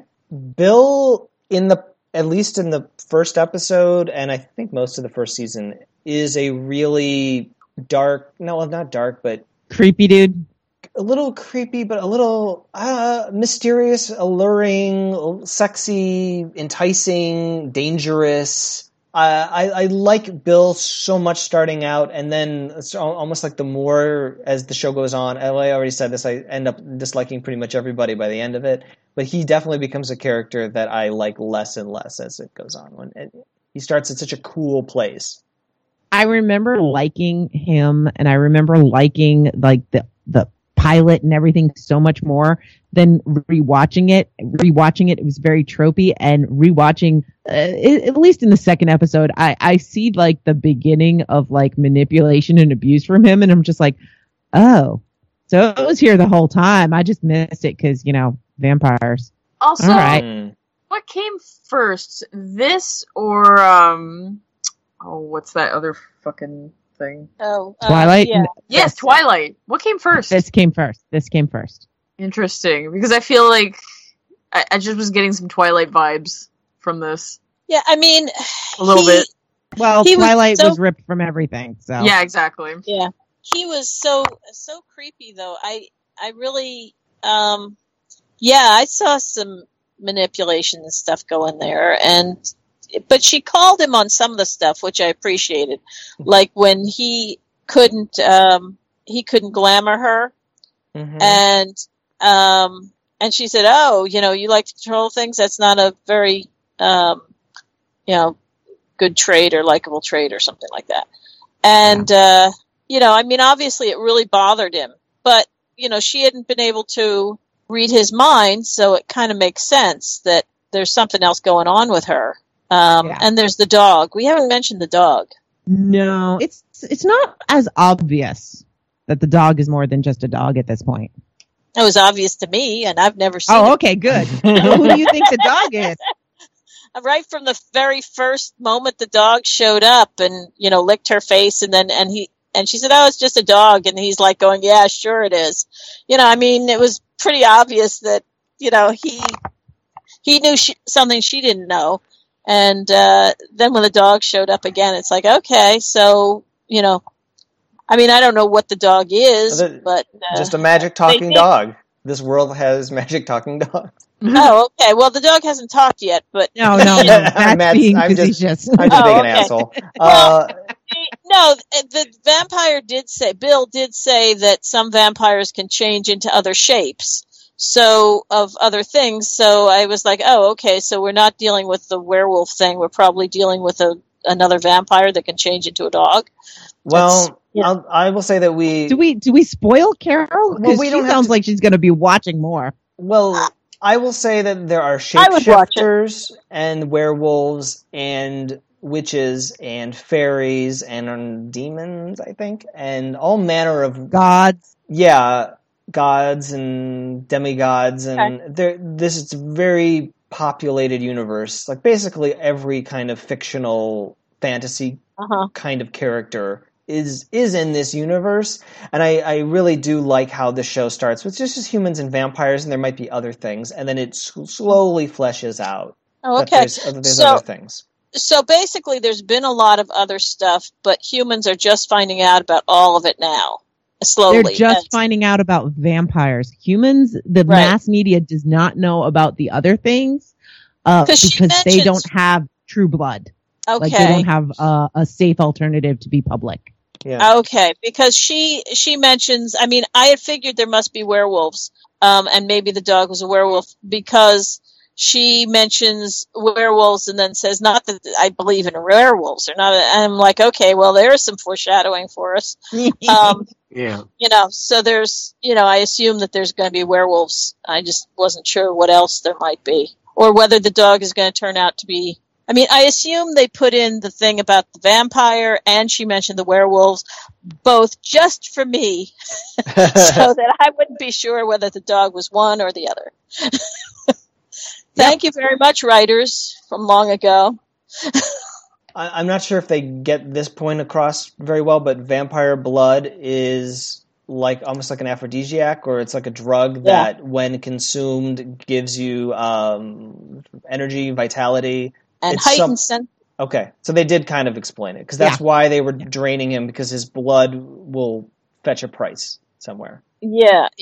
They haven't been clear about what happens, and in the second episode with, what happens with her, it made me, one of my notes is, okay, so how are vampires made in this universe? Mm-hmm. Okay. That's one of the things that I've kind of got, like, it's not a big question, but it's all right, we've got rules to this universe. Well, that's one of the big ones. How are vampires made? If people are out there drinking vampire blood to get, as an aphrodisiac or to get better, like their senses and all of that, how are vampires made? Yep. I think you find out. I can't remember it exactly. Yeah, me neither. How many seasons before they make Suki a vampire? Suki never becomes a vampire. Oh. Okay. Suki's something else. I never understood in the Buffy Angelverse how people became vampires. It seemed kind of inconsistent. No, it was consistent. If they would bite you, and then you had to suck their blood. They would suck your blood until you were almost dead, and then they would cut a vein, and you would suck their blood until you were revived. And then what was inconsistent was how long it would take between the time you sucked the blood to the time you woke up as a vampire. Yes. That was inconsistent. And if you had to be buried or not. Well, you didn't have to be buried. People would bury dead people. So if you were one of those long-term people who didn't wake up right away as a vampire, you would appear dead and people would bury you. Well, I seem to remember an episode of Angel in the season 2 when Darla and Drusilla were in town, and they were maybe it was Drusilla, I can't remember. Yeah. Somebody was being buried for the purposes of becoming a vampire, and it was I don't know. I don't want to get back into that, but I'm just saying. No, I know exactly what you're talking about, and I can just very quickly say that had to do with Drusilla being crazy. Okay. Yes. So in creating a vampire, the creation process takes 3 days, though sometimes it's been known to take longer. So the vampire must drain nearly all of the blood from the human body and replace it with their own. So it's not just a little drink, it's a full, blood swap. This can be done all at once or over several days. Once the entirety of the human's blood is replaced, the body needs to be buried in the earth for at least 48 hours. This is generally not a peaceful process, and it can be very disorienting to the newborn vampire. Sometimes it may also be painful as the physiology is changed from human to vampire. After awakening, the newborn vampire must dig themselves from their grave unless they were aware that the change was about to take place. This can be very frightening and a confusing time for them. Immediately after extracting themselves from the ground, their hunger must be attended to as soon as possible. A maker is responsible then for their child unless extreme circumstances prevent the maker from being there when the child awakens. The maker will generally provide sustenance for the child and then take them and teach them the ways of being a vampire. This process is generally takes only a year, though most makers keep their child with them for as long as possible. After all, they did give them eternal life for a reason. So is this True Blood or Buffy rules? True Blood. Okay. True Blood. Not Buffy rules. I see. So I'm later in the season, or not that far, we see the process of a newborn vampire, and we get this, as they called her, the baby vampire. Mm-hmm. She becomes a character, and it's actually very interesting. Yes. The character Jessica, who's not in the books, but is probably the best thing that the show ever did, like on its own terms, because she's a fantastic character. And what's the name of the actress? Because she's on Daredevil now. Oh shoot, her name just left my. Deborah, right? Deborah. Oh shoot. The girl who plays she plays Karen Page. Karen Page. Yeah, I know who you're talking about. Deborah Ann Wool. Yes. I couldn't remember her name. Deborah Ann Wool. Yes. Oh, and there's a little footnote that in True Blood, creating a vampire to save someone is not like a hot idea because often it can have devastating results, and it can result in the vampire having a mental handicap, deformities, or even die. So, whereas in other vampire fiction, often they turn somebody to save their lives, that's not a good idea. It's much better to just let them die in True Blood. I've got a couple trivia points here to read. Creator Alan Ball had to get a root canal, showed up 30 minutes early to his appointment. With time to kill, he visited a Barnes & Noble across the street and saw Charlaine Harris's book, Dead Until Dark, the first in a series of 13 novels. The tagline is, "Maybe having a vampire for a boyfriend isn't such a bright idea," which made me laugh, Ball told METV Legends. "I'm from the South, Charlaine's from the South. It had a very authentic Southern feel to it. It's this great mix of drama and comedy and horror and sex and violence and social commentary. She walked a line that was so incredibly entertaining, I couldn't put the book down." Anna Paquin welcomed playing a part that she described to the New York Times as being about as radically different from me and a lot of the work as I've previously done as you could possibly come up with. In an interview with Rolling Stone, Paquin explained how people saw her as too serious, but it only takes one person with a little bit of imagination to go, pale-skinned girls with brown hair can also be blonde girls with a fake tan, and presto changeo makeover. It's not rocket science. Yeah, I love it. She actually looks good as a blonde too. Like she looks decent. Yeah, I love it. I disagree. Love oh boy, her eyebrows disappeared. Yeah, but that's a blonde girl eyebrows. I don't know. Blonde girls have blonde eyebrows, Matt. What do you? I like. Hey, there's some of us have no eyebrows because we're blonde. That's all that happens, I mean, my son. Eyebrow shame. It just happened. Yeah. My son and I were actually talking about this very problem like 2 nights ago. He got my eyebrows, you mean? He got my blonde eyebrows. We have eyebrows, you just can't see them.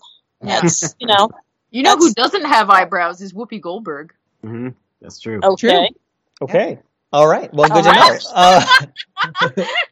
But what about Kenan Thompson when he plays Whoopi Goldberg in SNL? Does he have eyebrows? I don't know. I didn't know he did that. Why does Whoopi Goldberg have no eyebrows? I don't know. She just doesn't. She doesn't. I used to think that she shaved him to play Guinan, and I was like, then I started looking at other things, and I was like, no, she just does not have eyebrows. It looks like he doesn't. It looks like they make up over them. maybe? Yeah, they make up over. He doesn't have eyebrows either. That's great. Oh, I love that. Because he usually has them. Yeah, but for Whoopi Goldberg, he doesn't. Oh, that's great. Nice. I have a new appreciation for that, for those sketches. Then, there's. I did a quick Google search for Whoopi Goldberg and eyebrows, and it says the first article is Whoopi Goldberg has no eyebrows, and you've probably never noticed it. No, we know. That's like I've never noticed. Yeah, I've never noticed. Yeah. Wow. Okay. Some of us have, and some of us haven't. All right, moving on. Things brought to light. It's like Summer Glau's mole. Yeah, I know. Yeah. Once you see it, you can't unsee it. Sarah Michelle Gellar's nose. She's got a weird nose. Yeah. No. Okay. I think everyone notices that. It looks like somebody squished her nose like it was Play-Doh. That. Oh. Yeah, she's got a really almost, angular nose. It's almost as weird as Owen Wilson's nose. Really? Owen Wilson. Huh. Anyway. I always thought Jared Padalecki had a weird nose. Okay, but... we better. Before we get sued. And I'm sorry. Whoopi Goldberg shaves her eyebrows. She does. Yeah. It's a style choice, I see. according to this article. Well, good for her. But sad news. Yeah. While watching this, suddenly, Nelson Ellis, who plays Lafayette, died. Yeah, I knew that, and I've never seen the show, but yeah. No, I didn't know that. He's so good in this show. He has so much personality, and how did he die? I was like, oh, I forgot he died. Like, it was such a shock. He was only 39. Oh no! He died last year. It's at least I think it's last year. How did he die? Nelson's father has bravely agreed for me to share the circumstances of Nelson's heart failure. Nelson suffered with drug and alcohol abuse for years. After many stints in rehab, Nelson attempted to withdraw from alcohol on his own. According to his father, during his withdrawal from alcohol, he had a blood infection. His kidneys shut down, his liver was swollen, his blood pressure plummeted, and his dear sweetheart raced out of control. Oh, gosh. Really sad. He was a father, a like son, he was trying a grandson, to get a brother, clean. a nephew, and a great friend. And to those who were lucky enough to know him, Nelson was ashamed of his addiction and was reluctant to talk about it during his life. His family, however, believes that in death, he would want his life to serve as a cautionary tale and attempt to help others. Wow. That's another parallel between him and Lorne. Yeah. Lorne's actor died too. Yeah. Yeah. And of infection to his heart, but it didn't have anything to do with no, he just went to the dentist, right, and got something dental related, and then it affected his heart, and he died. That was downer. Okay, I'm gonna post Harold's feedback in the Skype as soon as I figure out how to use this new Skype. Where's the prompt to put text in here? There it is. Upper left. Fucking Microsoft, I hate you. Matt, why don't you read this for us? Matt. I thought this was a modestly successful pilot. It did a solid job of establishing its world and characters. Overall, it was okay, but it felt too long, and at the end, I didn't find myself having any interest in continuing on. I think they might have done a better job if they had concentrated on one storyline as an entry point, like if they had wrapped up the business with the human blood suckers in one episode, or if they had advanced Sookie's relationship with Bill to a point where it was more interesting, like, say, he bit or turned her. Matt, you asked for my thoughts about the two actors who played Tara.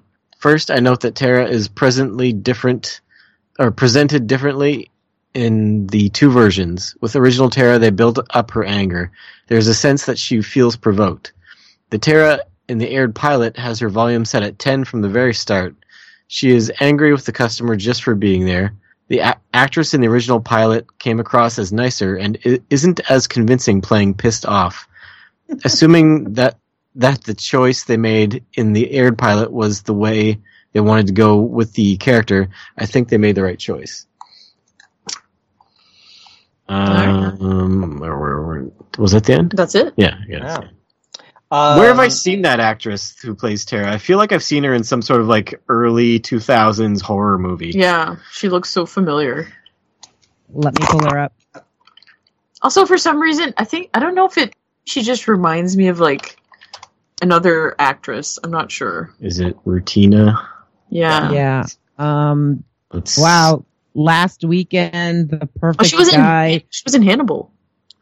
Yeah, she was Frances Dolarhyde. Wasn't that the character from Red Dragon? Oh yeah, Reba. She was the blonde girl that fell in love with the serial killer. Right, the blind girl. Yes, that's right. In the very Reba last, McClane. the last half of the third season. Right. I didn't watch the third season, so it hadn't come on Netflix yet. So when the show ended, they just stopped coming to Netflix. It was really annoying. Oh, that's too bad. The first half of the third season, too self-indulgent and too artsy for me. Although if I went back and watched it, I think I might appreciate it more because I was really. Good. What's that? The second half is really good. Mm-hmm. Yeah, the rematch fight scene between Lawrence Fishburne and Mads in the first half of season 3 is really good. Mm-hmm. I mean, it seems like True Blood is really where she got her start. She was in a short movie, and she has a guest starring role in an episode of Numbers, and then she does True Blood. So that's really like the beginning of her career. I must have just been recognizing her from Hannibal, I guess. Yeah. I loved her on Hannibal. And she played such a different character. Like, if you think about Tara and her anger and her snarkiness in Hannibal, she was, like, sweet and demure. Yeah. Yeah. She was great. I like when actors get a chance to change up what they're doing so that, viewers can see their range. Yeah. And I think we talked about how for Anna Paquin, this was a huge departure from anything she had played before. And she also was doing the whole, like, transitioning from a child actress, teen actress to an adult actress. And, this is the easiest way to do it, something sexy. But I love when you get to see actors completely different than other ways that you've seen them. Mm-hmm. So I'm going to have to look at Hannibal season 3. That's my last note before we get to ratings. I loved it when Sam called Suki Cher, just like Gambit says. Yes, because they're in Louisiana. Because they're in Bonton, Louisiana. Yeah. It's great. Surrounded by those Cajuns. Those guys are my cousins. I guarantee. Are they? What? Oh, yeah. They are actually, yeah. Uh-huh. Acadie and Acadian, like they're all the same, right? Yeah. I just want to say I've got same roots. I've got a container of Cajun seasoning in the cupboard, and it's called Slap Your Mama. Mel I shouldn't have been is drinking when you said that. Mel is just a Cajun that we didn't deport. That's right. Thank you for not deporting me. And there's a lot of similarities in, especially in the music and even some of the food. Like a lot of times you think of, Cajun in the South is very spicy, and then you don't think of Acadie having, a Canadian having lots of spice. But go ahead. Acadien food is like very like they put sugar on everything. Oh, it's just like bland as fuck.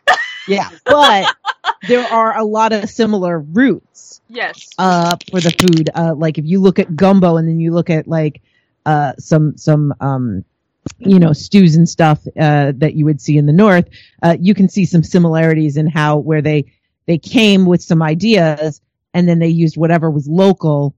And unfortunately, in Canada, there's no spice. Canada, it's like potatoes and maybe like a few other root vegetables. And well, and out east, you got lots of like scallops. You can throw some scallops in there. Right. It's a lot of seafood. Yep. Sea pie. Yes, that's right. What happened to my brother, Renee? Oh, hell, I promised him I wasn't going to tell you. What happened? Oh, Bud Dearborn and Andy Belfleur, they asked him some questions, and then they just threw him in the back of the squad car. So you don't even know for a fact that they arrested him? Well, they didn't cuff him or nothing. Suki, I'm so sorry. For what? Y'all are already acting like Jason's been convicted of killing Maudette, and we don't even know what they were talking to him about. Bud Dearborn just made a mistake, that's all. Yeah, it has to be, because Jason's a real stand-up guy. No, he's not, Hoyt. He is selfish, egotistical, and a complete horn dog, but he is not a killer. I did have one question. Sorry, since we were talking about the Acadian accent, the Cajun accent. What did everyone think of Renee's accent? Well, you could barely, he didn't talk much. Yeah. Yeah, I guess he talks more in the second episode. Oh,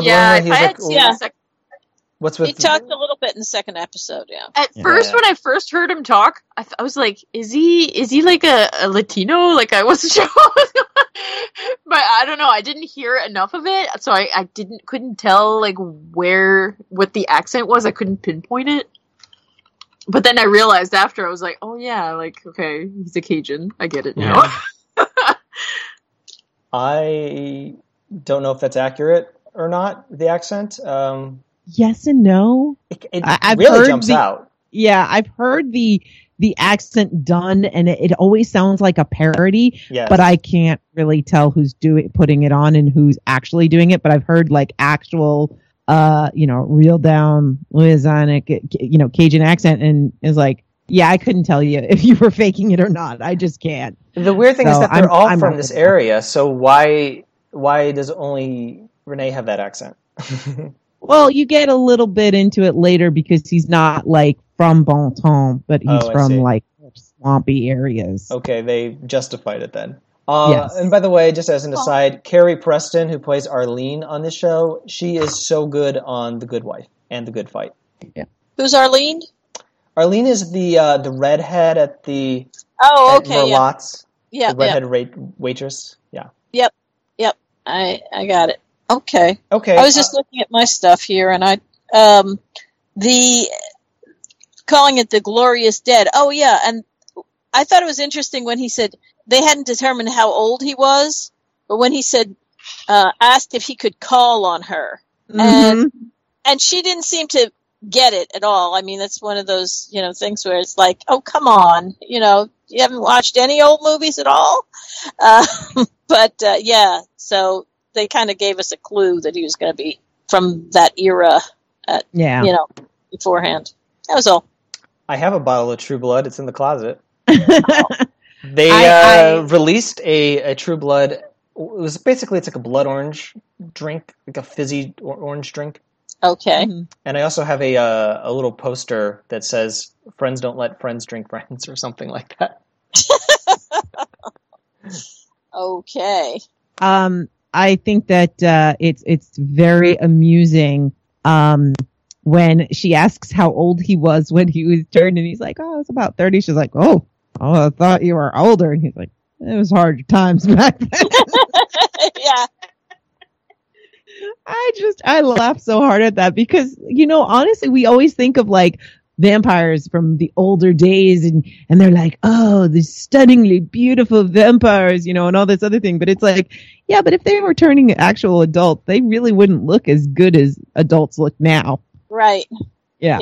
Just going back to Harold's feedback, I kind of agree with him about, I wish that they sort of wrapped up the vampire draining thing in the first episode. And they would have had time for that if they had cut that Tara scene. Yep. What can I get for you tonight? What are you? I told you, I'm a waitress. No. You're something more than that. You're something more than human. I beg your pardon? Sookie. It's an unusual name, Sookie. Is it short for something else? Nope. Just plain Sookie. Let's rate it, though. Nutty, you're our guest. You may go first. I when I first saw it, I probably would have rated it a 9, because I really was impressed with it. But in rewatching it, there's some shaky things. So I'm gonna actually give it. I'm gonna give it a 7.5. I would have given it at least an 8 if that, Lafayette serving food with extra aids was in that episode that comes later. It's so good. But yeah, I'm gonna give it 7.5 delusional grannies who don't realize celebrating the Civil War is a good thing. Out of 10. Oh, Granny. Uh, I can go next. I think this is a really solid pilot. I like how self-contained it is, that it really just takes place over the course of 2 days and is mostly at Merlotte's. And you really get a sense of who all of these people are and what kind of town this is. And they do exposition for the vampires just enough to give you context without really beating you over the head with it. I don't like the Tara scene, as already stated, and the character, it takes me a long time to warm up to her. Most of what I like about her is just a reflection of how much I like Suki, and I trust that Suki wouldn't be friends with somebody if they didn't have any kind of like value, because the character of Suki is so well defined in this episode as being someone who is big-hearted and tolerant, naive, a bit of a prude. I like it when she says to Bill, like, I am a lady and you will talk to me like the lady that I am. Like, she's plucky and brave, but kind of stupid as well. It's a nice introduction to this show, and this is a good, solid first season of TV. And the second season's pretty good too. And then it all goes downhill. But for what we got right now, I enjoyed it. I'm going to give it a 9.25 out of 10. Girls that like claw their own faces off.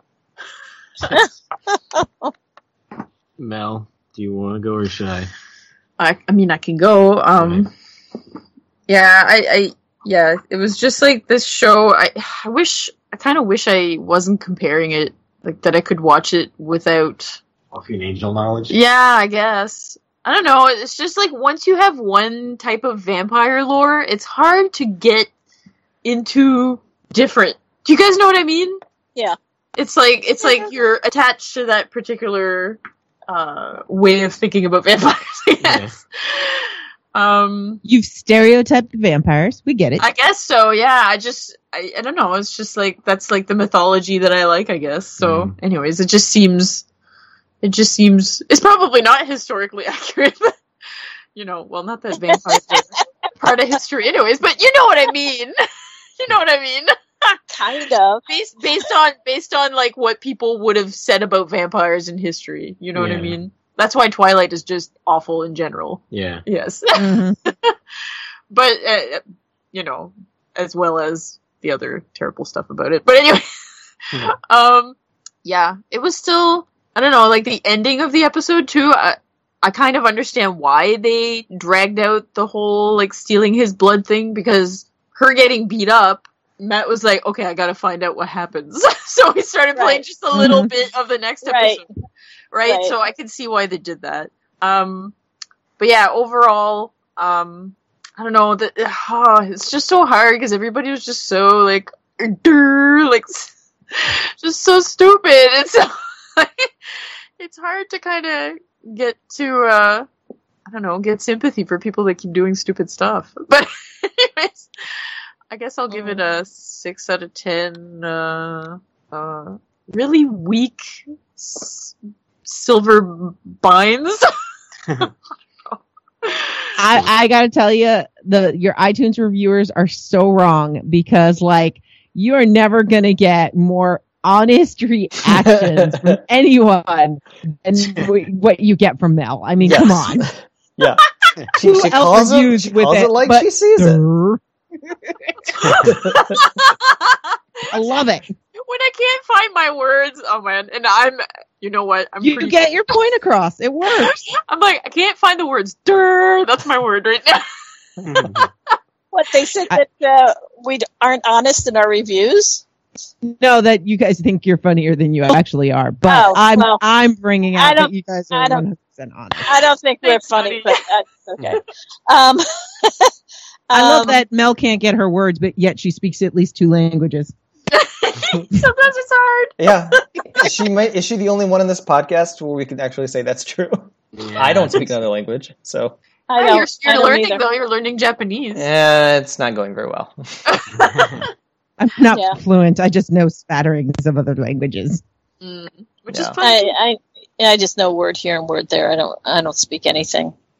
Maybe not even English. I don't know. I guess am I next or Matt? You're next, right? I can Go be. ahead, Matt. I'm on the same page as Mel. I didn't like. Again? What? Get off of my page.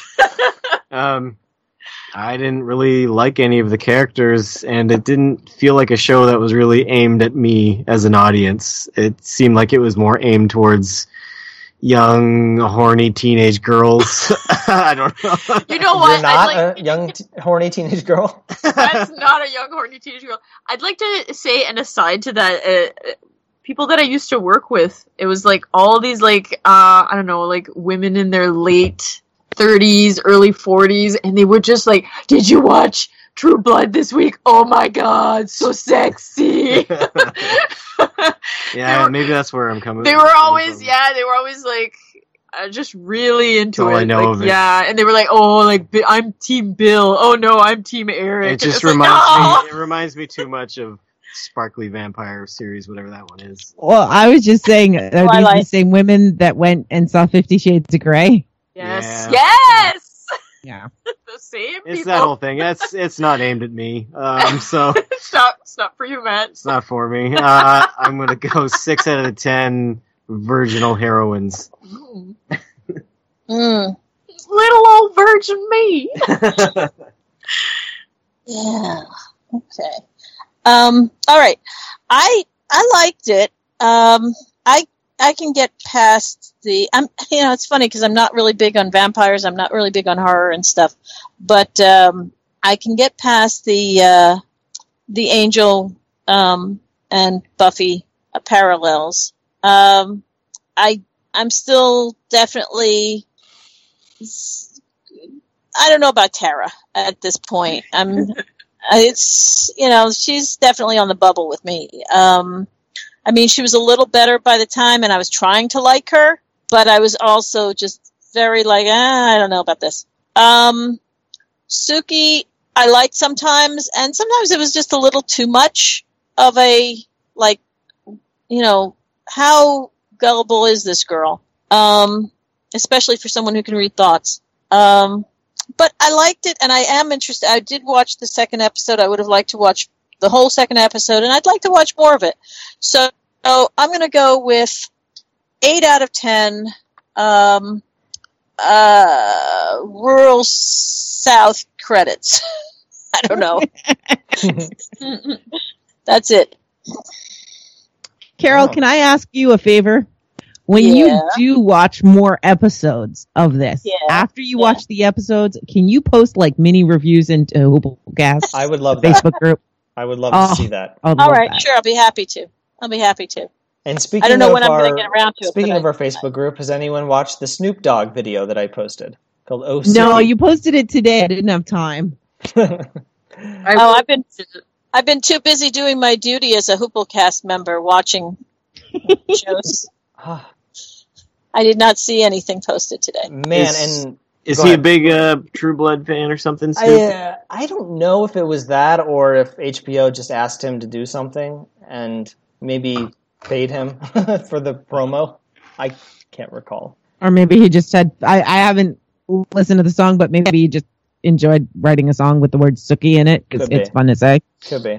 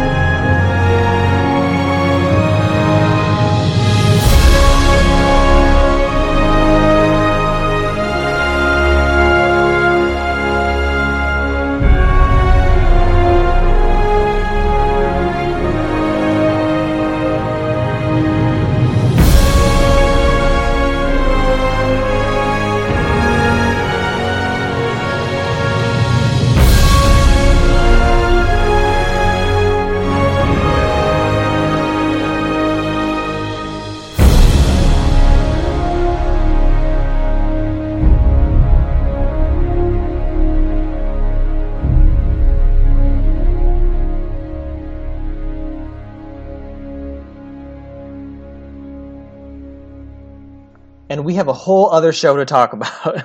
Yes. Though I don't know how in-depth we're going to get. There's not much plot. Yeah, there's very little plot, and character-wise, I really couldn't tell you anyone's name. So it's going to be a pain in the ass to summarize this, but we know Mel doesn't have to do it, because she already did True Blood, and we know Nutty's not going to do it, so... I could try. Oh my god, I want Nutty to do it. That would be very disrespectful. As we talk about the Pacific, which is even a hard title to say, because I wanted to say the Specific, and I know that's not true. The Pacific. Just keep saying the specific. World War II miniseries. Ooh. It's Matt. Yeah. It's very nearly Carol. This is perfect. I was going to say, I thought it might be me this time, but at the very last minute. Okay. Oh, this is perfect. I feel like I haven't had to do it in a while. Probably have to do it next time we record. It's rigged! It's rigged! It is not rigged. It's completely on the up and up. Just have to trust me. All right, Mag, get your thoughts together. You've got a minute to summarize the premiere episode of The Pacific with as much detail as possible. The Specific.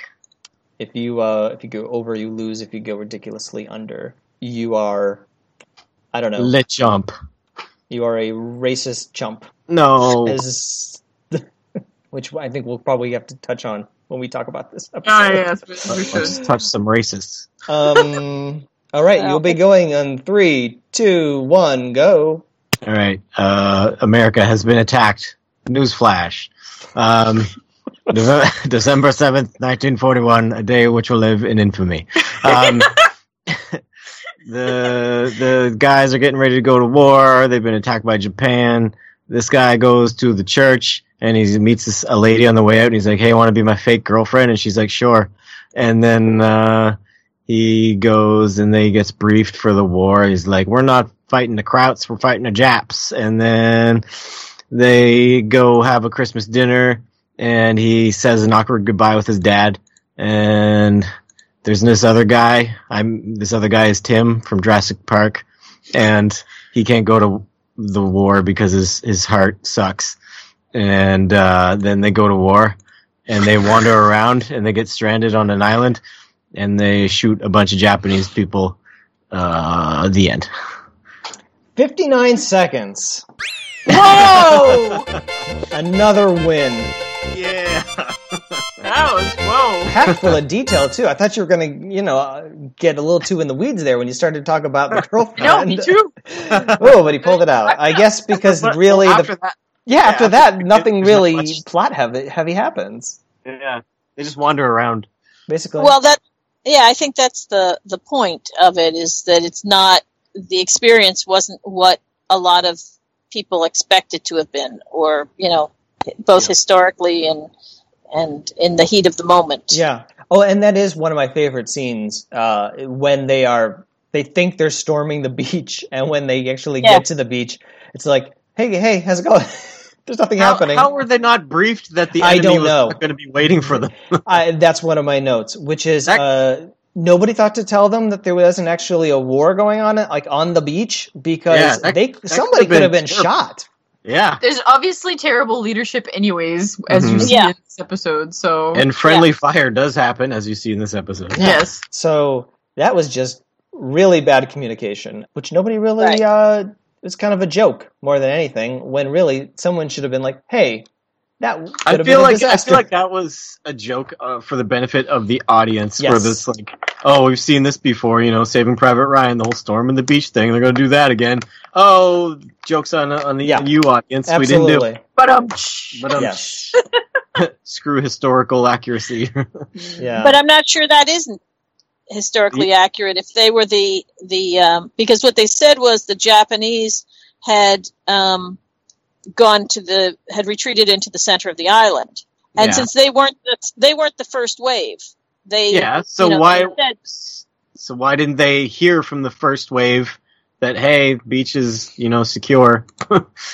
Because we're dealing with the military and sometimes communication sucks. And the big wigs do not tell the little wigs what the hell is going on in any situation very often. Not that I'm bitter about what's going on at school right now or anything, but Carol. You're drawing parallels between the Pacific and your real life. Yes.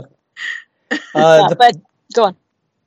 Just want to say that this first premiered March 14th, 2010, 10 installments, considered to be the cousin series of Band of Brothers.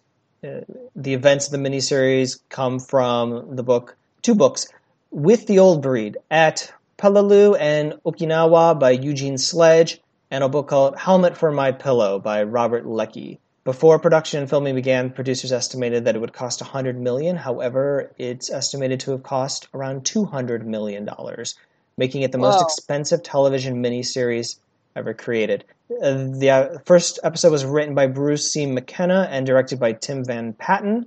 And I will just say that Bruce McKenna wrote my favorite episode of Band of Brothers, Bastogne, and Tim Van Patten directed the pilot of Game of Thrones, and he most recently directed one of my favorite Black Mirror episodes, Hang the DJ. Nice.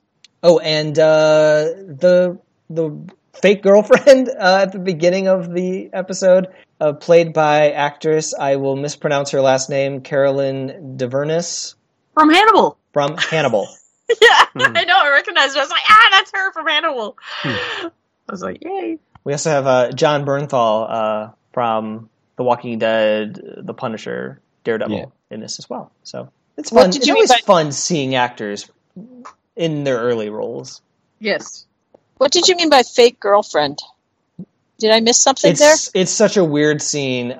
He's at a church. Oh, yeah. And is like, hey, can I write you? And she's like, I guess. Yeah. It's just like, you don't have to. We only have a passing acquaintance, but can I write you as if you're my girlfriend? Sure. She probably Okay, I see what you mean. Yeah. she probably figures he's gonna die, so she's just trying to be nice. Yeah. Yeah. Vera, Bob Leckie. I'm your neighbor from across the I know street. who you are, Bob. I thought I was going shopping, but then I passed St. Mary's and thought I'd pray instead. I joined the Marines.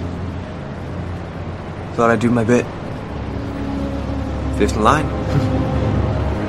Well, if I don't see you before you go, take care of yourself.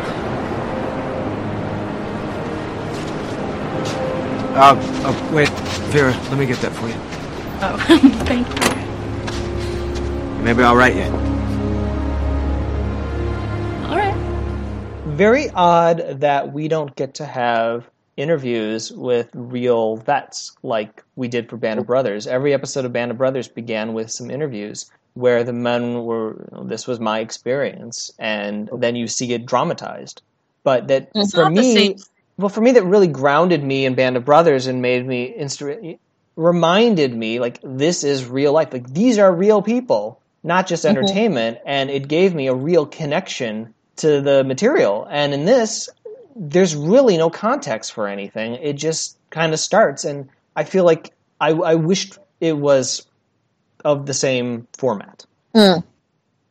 But is this based on an actual squad of real people, the way Band of Brothers was? That's the thing. I think it's based more like on incidents and kind of anecdotes, and that's why there's really like 3 main characters that this series follows, as opposed to a whole heap of people. Mm-hmm. But still, they could have had vets talk about their experiences to frame the episodes, and they didn't. I don't know why not. Well, I guess because they wanted to make it a different series than the other one had been. I mean, you can't use this, always use the same tropes or whatever, the same, Well, they were considered to be like cousin series or sister series. Yeah. The second half, like, you went to Europe before, now we're going to the Pacific Theater, like, of a piece. Like, why not? Why not frame them the same way? But then within the episodes, show what a different experience this was, because it was different. It was, some consider it more gruesome and grittier and brutal. People don't talk about that part of it as much, I find, as the people that went to Europe. Like, the people that went to the Pacific, it's not that much talked about. Yeah, I don't know why. Do you guys agree with that, or? Yeah, there are. agree. There don't seem to be as many stories about it now. Yeah. Does it feel like it's less urgent because the biggest threat was Germany and Hitler, and therefore everything happening in Europe felt more, as I said, more urgent or more... Maybe. I think it's closer. because it was much more brutal in reality. I think it was different kind of different ways. Yeah. I mean, like, no one's saying that, concentration camps and the awful trench warfare and everything and that happened in Europe wasn't brutal, but it was a very different kind of war. And it was fought in a very different way. And I think that there's a lot of things that were happening in the Asian theater that don't make good movies and they don't make good TV shows. And I was reading about one of the battles, and I think it's the battle at Peleliu, where 6,500 men were killed on the Allied side, just to gain like a plot of land, like an island that they thought that they were going to use. The U.S. military was planning to use as like a staging ground to fly ships or fly planes off of, and then they turned out that they didn't even need that. Yeah, that land, like it didn't actually. No part of the war really hinged on that thing that 6,500 men gave up their lives for. Yeah. So what kind of movie would that be? A real fucking downer, Exactly. I'll tell you. And are we going to talk about like the rape of Nanking? Are we going to talk about like all of these, really not great things? Or, I mean, even, let's talk about when we bombed Hiroshima. There's not a lot of good stories to tell there, where we come off looking great and where people actually want to sit through and watch it. It would make people feel bad about themselves instead of feeling great about their country. Well, I mean, wait a second. I mean, there's a whole lot more complexity than, I mean, when you're talking about all the people that died taking individual islands, that's something that was very much involved with the whole decision for Hiroshima, and as awful as that was, there were very specific things that were going on at the time that made that a decision that, now did we need to bomb Nagasaki as well? Probably not, but there's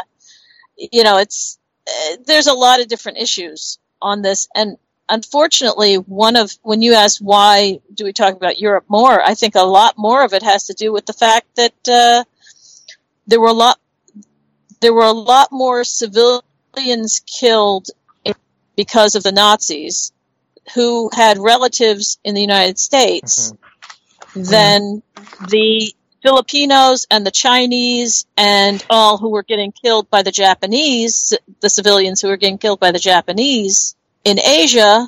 I don't think that makes nearly as much news because we as a country are not all that concerned with China and the Philippines. Yeah, right. Because they're more of an other. Right, exactly. Right. And whereas full disclosure, we're all white people on this podcast.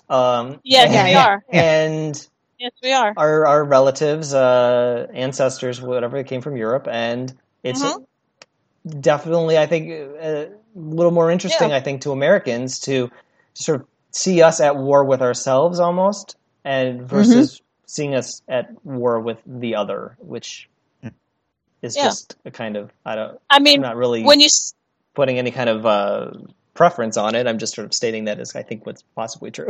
Yeah, I mean, also, for that matter, it's very likely that my son's relatives on his father's side, some of them were killed as civilians in the concentration camps in Europe, from what I can understand.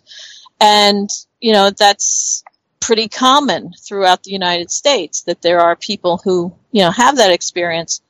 We also have people, I'm sure, whose relatives were killed in China and, were killed in the Philippines, but we don't hear from them that much because they are not in the entertainment industry yet, and they are not in the, they're not kind of movers and shakers yet.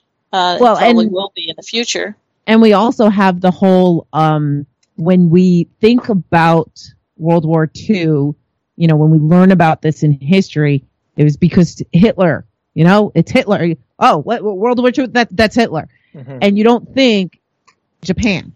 You don't Except think that it was of- Japan that actually got us into the war.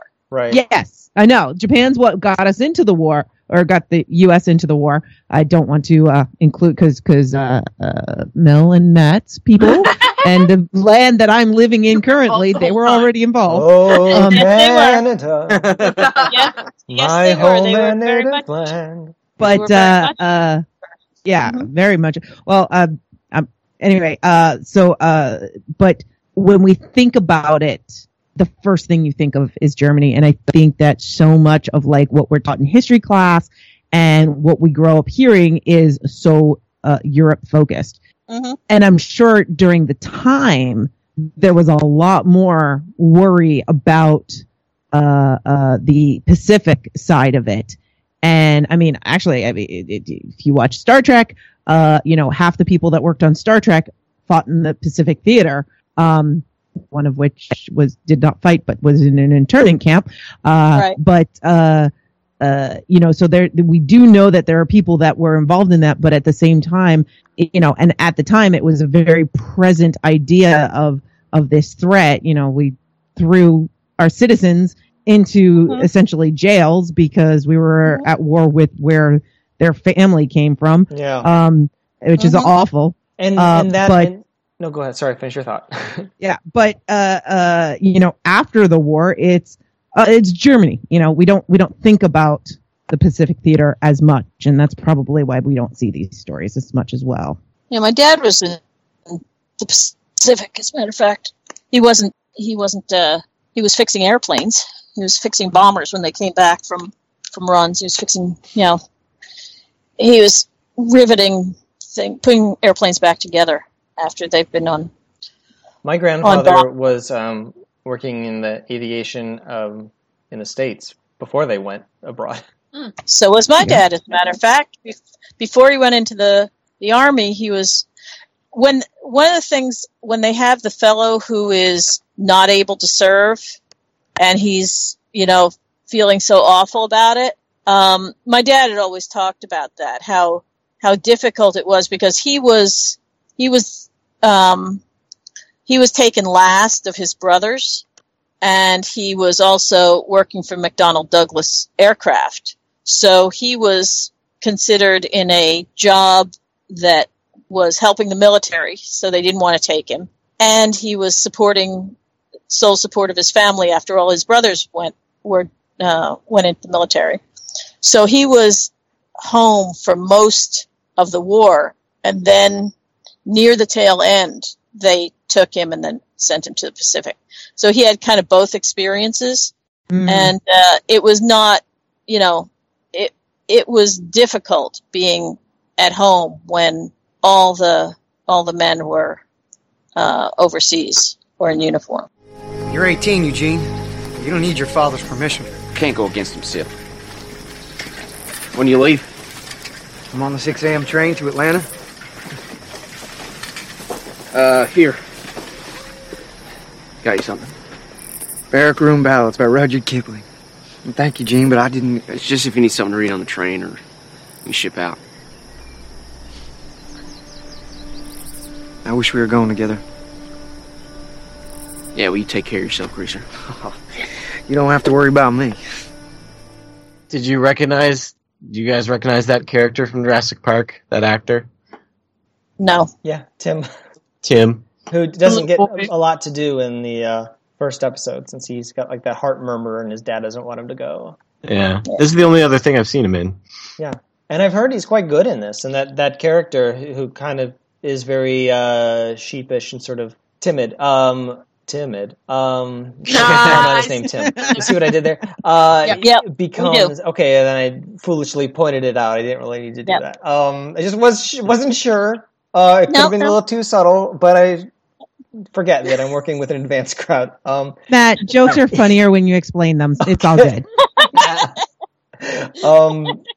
Anyway, apparently that character becomes quite a steely-eyed killer by the end of the series, because I was reading some spoilers, and he turns really like cold, but then they give him a kind of a redemptive moment at the end when he comes across like a hut with the Japanese woman, and she's like begging him to kill her, but instead he cradles her in his arms until she dies or something like. But a lot of what I've read about this miniseries talks about how these men really get put through the ringer and turn into sort of like the worst aspects of themselves, because how else can you survive, I guess? The uniform that you wear and the globe and anchor emblem that you have earned will make the difference between the freedom of the world and its enslavement. December 7th was quite a day. Pearl Harbor, Hawaii. On the same day, December 8th, on the other side of the international date line, places called Guam, Wake, Malay Peninsula, Hong Kong, the Philippine Islands were also attacked by the Army, Air Force, and Navy of the Empire of Japan. The Japanese are in the process of taking half of the world, and they mean to keep it with death from the air, land, and sea. Here is what the Japs are not expecting. The United States Marine Corps. Now, never mind Europe. The Nazis, Mussolini, Hitler is not going to be our job. Not until they can't whip them without us. The Pacific will be our theater of war. The Marines will do battle with the Japs on tiny specks of turf that we have never heard of. You, non-commissioned officers, you are the sinew and the muscle of the Corps. The orders come from the brass, and you get it done.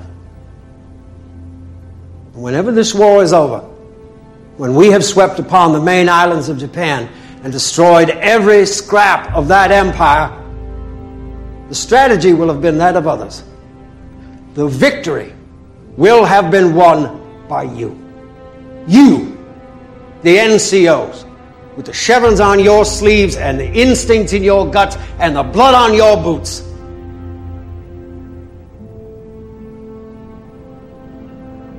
Those of you who are lucky enough to get home for Christmas, hold your loved ones dearly and join them in prayers for peace on earth and goodwill toward all men. And then report back here, ready to sail across God's vast ocean, where we will meet our enemy and kill them all. I want to say my other grandfather was in the Italian campaign. I believe he was part of the invasion of Sicily. And I can't think of anything that dramatizes that. Do you remember, any of you recall any films about like the Italian campaign, World War II?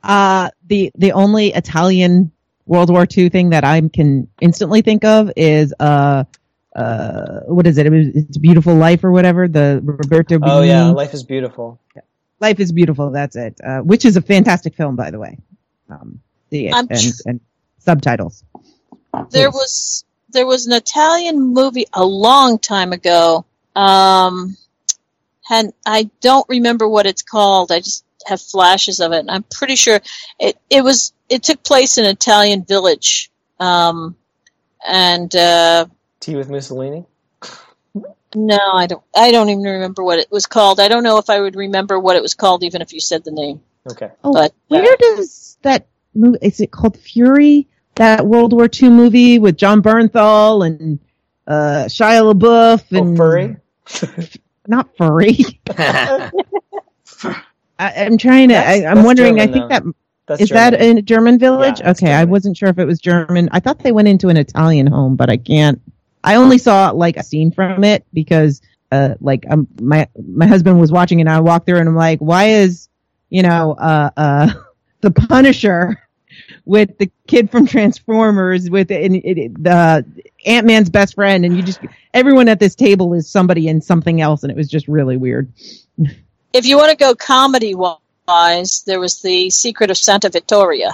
Never heard of it. Well, it was a comedy. It was a movie. It was a comedy. Just like there were comedies, actually, PT 109. There was the PT whatever, McHale's Navy. It was McHale's Navy. Yeah. And there were some other things like that having to do with the Pacific, but that was comedy. The Secret of Santa Vittoria took place in a little village in Italy, and the Germans came in, and they I'm trying to remember how it worked. They wanted to take all of the town's wine, and it was, as I say, it was comedic mostly, but there was like this. I'm liking it so far. I'm behind that. Yeah, the Germans wanted to take all their wine, and of course, this was the way the town. That was the only thing the town had for economics and so forth. So they went through and they hid all the wine in some caverns or something, and made some false walls and all of this stuff. And most of the movie is the Italian villagers trying to keep the Germans from finding their cache of wine. And at one point, it gets nasty when they sacrifice the mayor, who they've been keeping a prisoner through the whole thing because he was a collaborator. And they sacrifice him by sending him out to be the one that the Germans grab a hold of and try and force to tell them where the wine is. And of course, he doesn't know, and bad things happen to him. But so that's like the serious note that they have in there. But it was a movie from, I don't know, the 70s, the 60s. I don't know when it was. Long time ago. This plot is very familiar to me, so I wouldn't be surprised if I watched what you're talking about like a long time ago. Yeah, exactly. It's really, really old. I hadn't thought about it until just now, in I don't know how long. I mean, I have no idea when it was or anything. It's just a long time ago. But yeah, there are some things about, I was just thinking about what was done in the Pacific and stuff. You're right, there hasn't been a lot about the Italian campaigns, which, various people, I'm older than all you guys, so yeah, they were, parents and stuff that, plus my dad was old when he had me, so, but, yeah. Well, and there's also like stuff going on in North Africa that we never talk about. Oh, that was the Rat Patrol on TV back in the 60s. Yeah, that's true.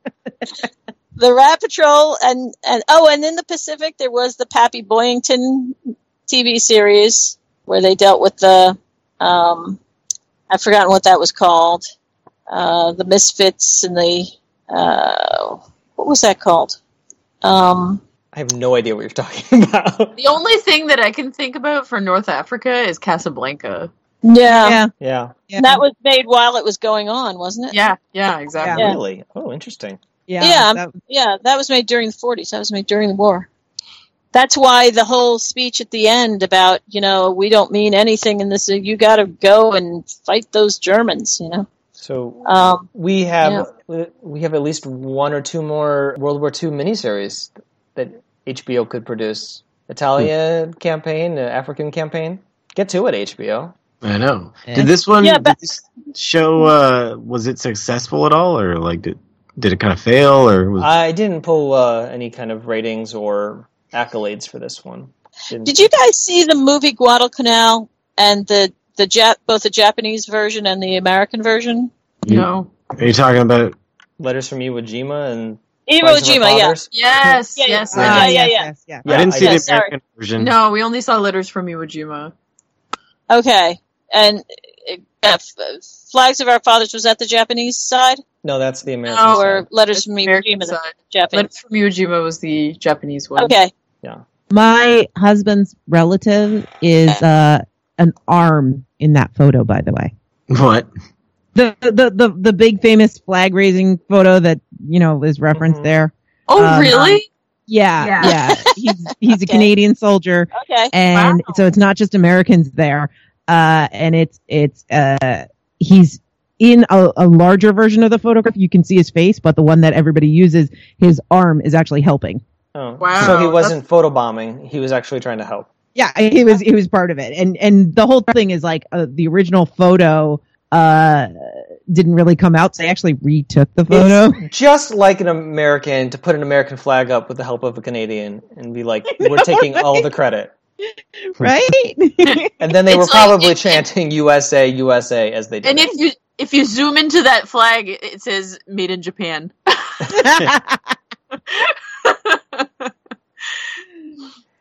So there was a lot of racism in this, which is not surprising. Obviously, they're being very nationalistic and talking about saying Jap all the time and yellow monkeys and always with the yellow monkey stuff. And of course, it's disgusting. And you could, it's realistic and I understand it, but boy, is it ugly. It's still, I mean, it felt really gross, but I still didn't feel as gross watching this as I did during that Born to Kill series or whatever it was. Oh yeah. What is that? Or was it Born to Kill? Generation Kill, that's it. Oh yeah. Yeah. I understand why they do it too. It's because like You gotta make them the other. yeah, because otherwise, like, how else could you kill them? They were saying like, oh, a turkey shoot. So yeah, you're just basically dehumanizing them, So I know that this series goes to Melbourne. So we have that whole, I guess they go on leave or something, or have a bit of a respite in like the third or fourth episode where they're in Melbourne, and then at least one of the characters has to go back to the U.S. on like a hero victory tour for war bond purposes, which I believe is also part of Flags of Our Fathers. Yeah. The whole war bond thing. So at least it's not all men dying on tropical islands. Like they try to do some extra shading of other things that are happening during this time frame. It's not all just war, which is good because it's pretty brutal and awful and hard to really pick apart in terms to talk about because it's really just a collection of moments without a plot. Best wishes, Fadi. P.S. Your mother would like to know if you want us to send you your dress blue uniform. Just think we get a lot of fancy dress balls around here. Hey, if we have one, can I be your date? You are ugly. I want Hoosier. Take a number. Hey, Johnny Rapp, it's your turn. Yeah, well, this one here is from a buddy of mine back in Mobile. Dear Sid, I hope this gets to you before your birthday. You wouldn't recognize home now. Thousands of workers are pouring into the shipyards. The Gulf is blacked out now because of the U-boats. Your sister and I went down to... Your sister and I went down to see the wreckage of a ship they sunk. She's worried about you, of course, but I told her a greaser like yourself is too crafty for the Japs. Truth is, you're the lucky one, Sid. You'll never have that nagging thought that you let your family, your friends, and your country down. Because that's what I'm afraid of. You're up. Bomb control. On your feet. Let's go. Hey, finish it. So, I'll leave you knowing that, like the poem says, you're a better man than I am, Gunga Din. You're humble and obedient servant, Eugene Slippage. So why don't you guys tell me about all that sexy stuff you were talking about? Sex? Oh, of the homoerotic men in close quarters? Yeah, I didn't see that. Me neither. So, okay. But Matt and Mel, maybe they can tell us more about. There was at least one part where they were like, I can't remember what they said, but they were like, I wouldn't want you. You're ugly. I want that guy. And there was also like the best friends, like the guy with the heart murmur and like the other guy that went. Like I thought they might kiss. I wasn't sure when they left each other. Didn't he like sign off his letter by saying like your servant or something like that? Faithful servant. Yeah, that was. that is some BDSM kink there. I bet. Okay, that's pretty normal. Plus, if you look at the letter, you have to kind of zoom in, but you can see that he drew a picture of a cock. Yeah, that's what soldiers do. A penis with little hearts around it. It was code. It was just an eggplant. They think they're too funny. 1 star. Our humor is very juvenile. 0 stars. We resemble that review. Yes. So one of the reasons I didn't watch this is because I actually have a problem watching war movies and war shows. And it's more of a problem that came up after 2001.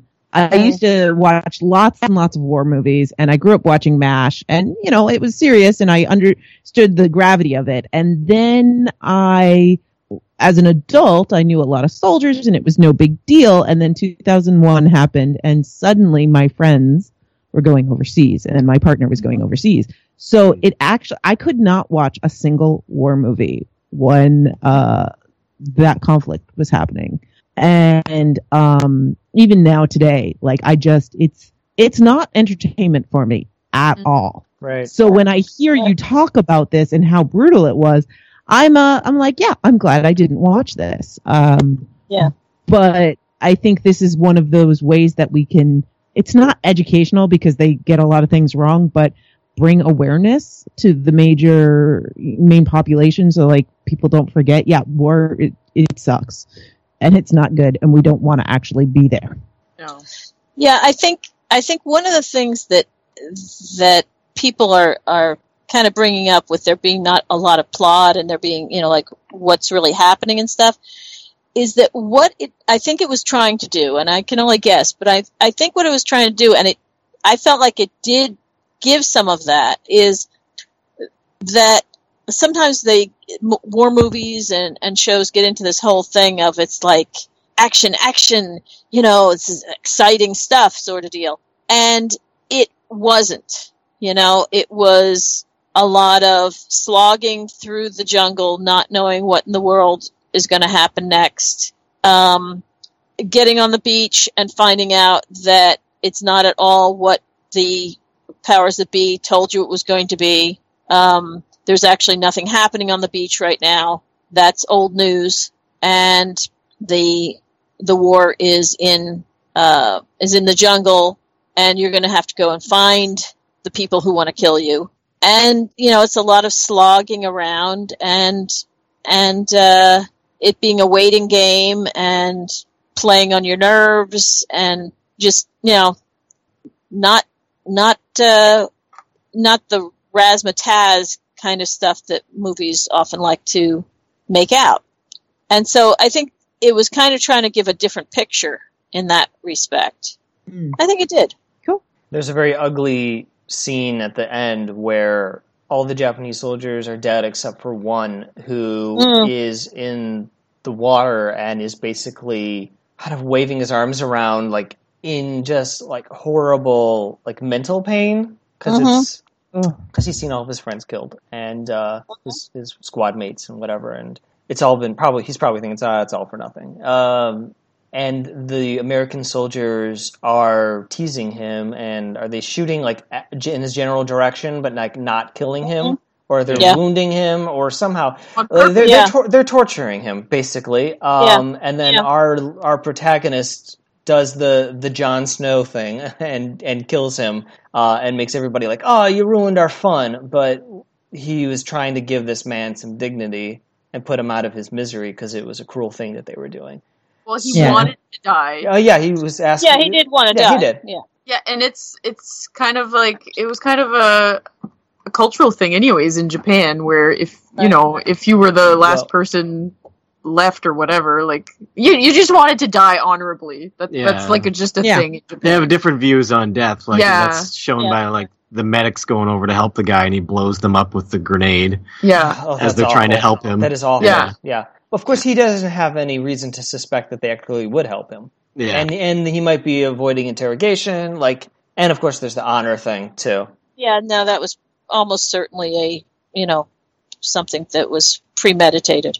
They were expected. Yeah. They were expected. Yeah, I mean that was not.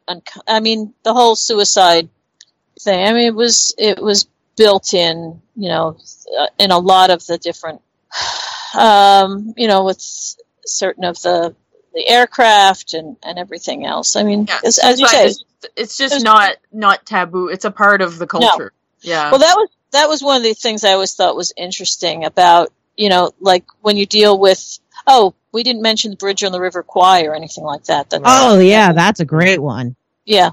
When you're dealing with something like the Bridge on the River Kwai or one of these others, and you look at the the British and the Japanese, I always thought it was amazing the way, talk about two cultures that had so much in common and misunderstood each other so intensely. I mean, you had the British who considered it cowardly to commit suicide and therefore had no respect for the Japanese soldiers. And you had the Japanese who considered not committing suicide to be cowardly and therefore had no respect for the British soldiers. But meanwhile, they were both military-based cultures and societies that had this very deep sense of exactly what you were supposed to do to be an honorable soldier. And, would many times that would rule their lives. And yet it was the opposite. Each had the opposite idea of what was honorable. Yeah. My schoolmate in middle school, her grandfather fought in the Pacific Theater and was very racist toward Japanese people. Japanese Americans. Mm. Yep. Well, my dad was there, a lot of and that. he wasn't. And he wasn't a racist, so it's not an excuse. Nope. No, I'm not excusing him at all. It's grotesque. I know. But it's sort of like that's what she was embarrassed. One of our closest friends and classmates was Japanese American. So yeah, she was embarrassed that her grandfather thought this way. Yeah. But it was real common, and it was at the time. It's hard to blame people who are in a war against a particular group of people for being racist during that time, to dehumanize your enemy so that you don't feel bad about having to kill them. Mm. Well, and the thing is, what they used to do is they would dehumanize these enemies, and they did it for all of them. It seemed to last longer for non-white enemies. Exactly. But then you come home and there's no deprogramming. Right. Like, this dehumanization process that you are trained with, it's brainwashing. It's brainwashing that happens, and it's voluntary. You're signing up for it. But there was no deprogramming. There was no aftercare when they got home. Right. So you've got these people that were murdering other people, as part of their job, and what, it's not cold-blooded murder. It's you're a soldier, whatever.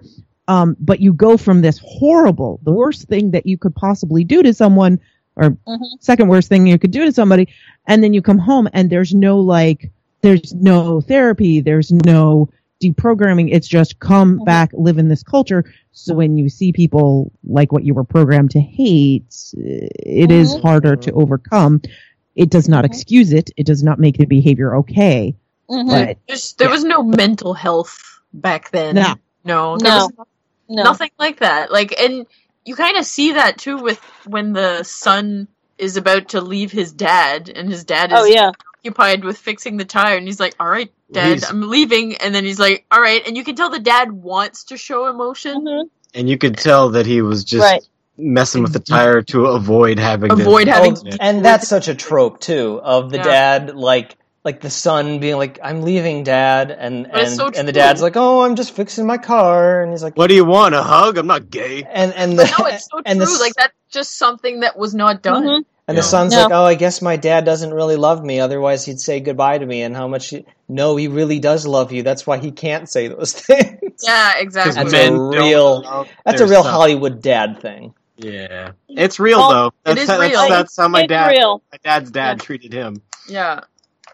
It's just like if you show any kind of love, like can't express emotions. He's a You man. can't be emotional as a man. You can't. Cannot. Yeah, that was very, very true. I mean, I was really lucky in that my dad was, that generation, and he didn't buy into that at all. That's cool. But there were, that was just understood with an awful lot of people and a lot of families. And I don't know that the men in the family usually would think that their father didn't love them or something, because they were being raised with the same thing. That, I think it was more a sorrow that, you're not going to be able to have this moment because Dad isn't allowed to show emotion.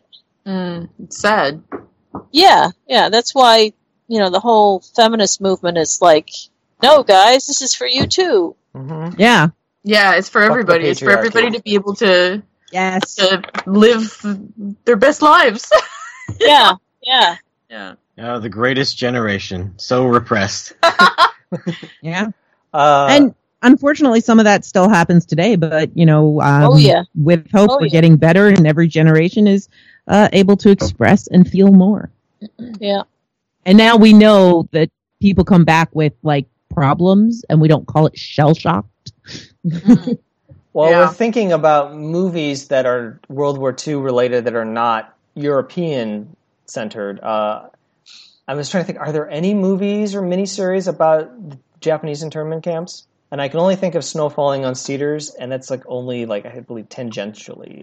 There are a lot of books about it. There are a couple of things that touch on it.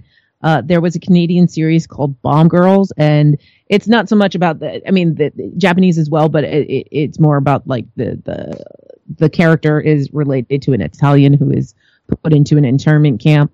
And there's a couple of things that touch on it, but I think there's a lot more books. And then I'm sure many people know about George Takei's play that he was involved with, which was called Alliance. But I think Heroes talked about it a bit. I would love to see a movie or miniseries about that. We definitely don't want internment camps in the United States again. Too late. Yeah. Too late. We just rewatched The Karate Kid, and they talk about it a little bit in that. Wow. I was going to mention that, actually. Yeah. Yeah, because his wife, Miyagi's wife, Mr. Miyagi's wife, died in an internment camp while he was away fighting for the country. Yeah, he was away fighting for the country, and she was pregnant, and she died in childbirth. Yeah, and that was a very, very true experience for many soldiers, because there were a lot of Japanese American soldiers or people fighting for America, and their family was interred. But I'm reminded, I did a Google search, Bad Day at Black Rock from 1955 is probably the most famous. And I found out that they did make a TV movie for Farewell to Manzanar, which is a book that I had read. Is very good. I saw that. Yeah, I knew there'd been. I remembered it as being good, but it was a while ago, wasn't it? In 76. Yeah. So I probably haven't seen it since, but I remember it making a big impression on me at the time, and I knew there had been at least one TV miniseries or movie or something. There may have been another, but yeah, I saw that one back when it was made. So Manzanar was just one of 10 American concentration camps. Yeah. Yeah. There were a lot. There is nothing good in that whole. Really is nothing good. I highly recommend listening to or reading George Takei's autobiography. Now, it came out before he came out, but he spends most of his biography talking about his time in the internment camp, and it's very powerful. That's amazing. I seem to remember. Oh, jeez, I forgot what I was going to say. Oh well. Never mind. Never mind. Oh, I know what I was going to say. It's just really alarming that people are now trying to make out that this was okay. There are actually people trying to say that, the whole internment camp, it's understandable. It's not as bad as everybody, is trying to make out. No, it's not excusable. It's not understandable. It was wrong. And we shouldn't make excuses for it. Sorry. Yeah, that's like racists who say that black people were better under slavery because they had meals and jobs or whatever, and that they were taken care of or whatever. Since when is not having freedom of movement and autonomy and independence in your life, since when's that not the thing that we value the most as citizens? What I love about that is that inevitably the people who are saying that are the same who are saying how dare the government take my freedom away to, discriminate against this group or that group? I deserve, absolute freedom. It's like, yeah, but slaves were better off under slavery, huh? Interesting. Okay. Yeah. I've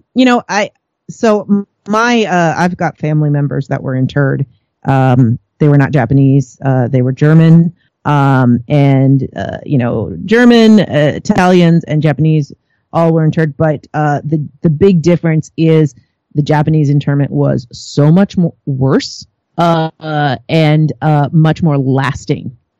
So, for instance, my uncle was deported. He was born here. He was an American citizen, but he and his family were deported after being in, after his dad was in the camp. But they were able to come back. And most Japanese that were deported and lost their citizenship were not able to come back. It's many times people will bring up, well, the Japanese aren't the only ones that were interned. And it's like, yeah, but it was the worst.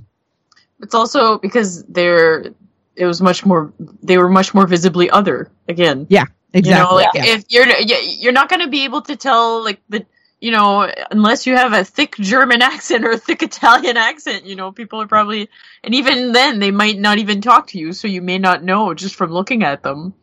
Well, your name's Siegfried. It's kind of obvious, but yeah. But if you don't talk to the person and you don't know their name, just walk. No, I agree. Not to mention the fact that there was a huge German population in this country. I mean, my mother's family was all, her mother's family was all German. And they only stopped having German services in German and everything, because of World War I, I think. And then they may have even started again, and then World War II kind of put the pin in it. But, it was, I don't know how many Germans were deported and all, but I don't think it was nearly percentage-wise. No, not at all. What the Japanese were. I mean, I kind of made a joke, thank God there aren't internment camps in America today, but obviously there are. And which is why it's upsetting that the Japanese internment camps happened. It's also upsetting that we didn't learn from our mistakes. Mm-hmm. Yep. Agreed. That's one of the worst things about it. And I just found this article from Newsweek, and I'm going to read a little bit about it. Skipping the first part about it, so you just have to infer the context here. The town closest to Manzanar is called Independence, from nearby Fort Independence, erected in the 19th century to protect white settlers from attacks by Native American tribes. The sympathies of the local populace are apparent at a coffee shop in Lone Pine, 9 miles south of Manzanar. Hearing me approach customers with questions about Manzanar and the Trump immigration ban, the proprietor, a burly mustachioed guy, tells me to shut off my recorder. Satisfied, he returns to watching Fox News, where a blonde pundit is defending the travel ban. At one table, there are several middle-aged men. Each has in front of him an unopened copy of that morning's Los Angeles Times. One of them is crunching on an immense carrot, partly wrapped in foil. I ask about Manzanar. The man with the carrot says he's been to Japan, but not to Manzanar because he doesn't finish the sentence. The old man at the table has a thick white beard. He is hunched over a mathematics notebook, working out what appear to be some pretty complicated network theory problems. He didn't seem to be paying attention, but now he looks up. Manzanar, he says, was asinine. He adds that 2 recent developments have brought him joy: the end of California's 5-year drought and the election of Trump.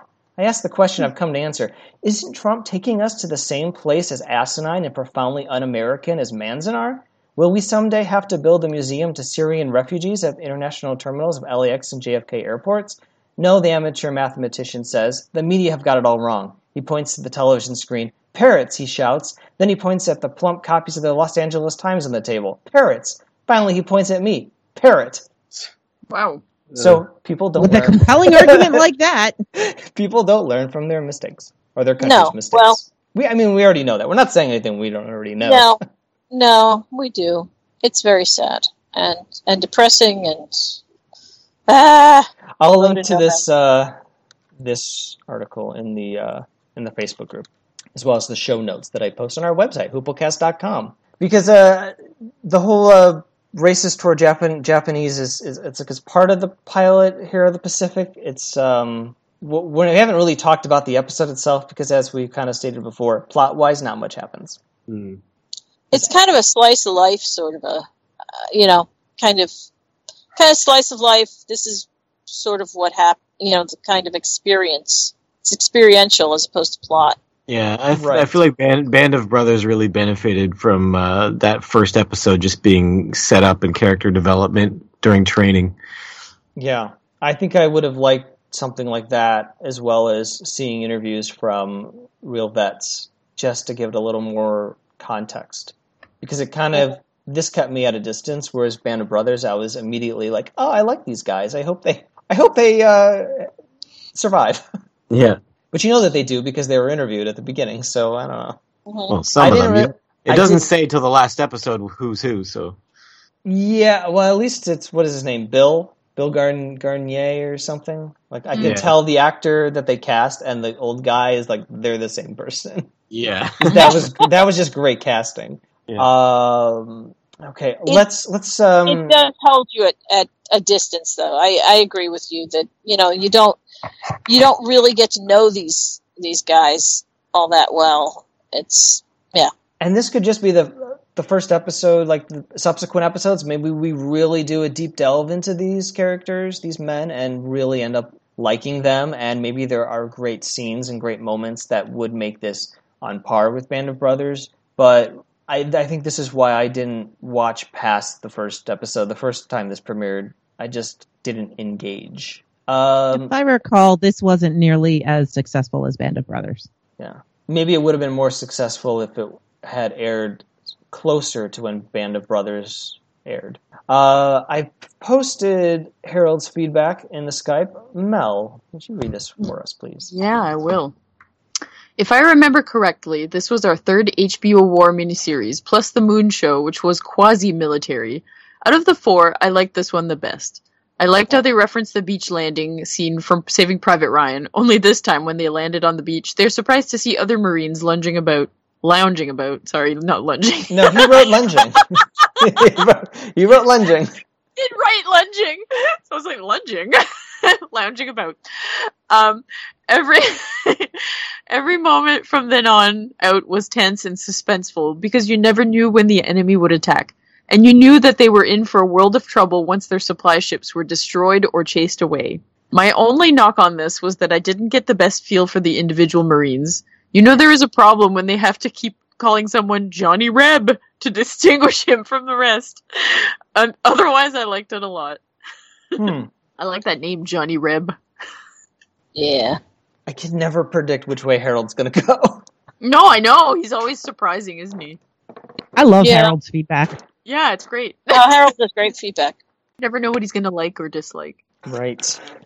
Yeah. I also have some audio feedback from Will. I didn't know if this was about True Blood or the Pacific or both, which is why I saved it till now. So I'm going to try and cue it up and play it as well. Let me hear.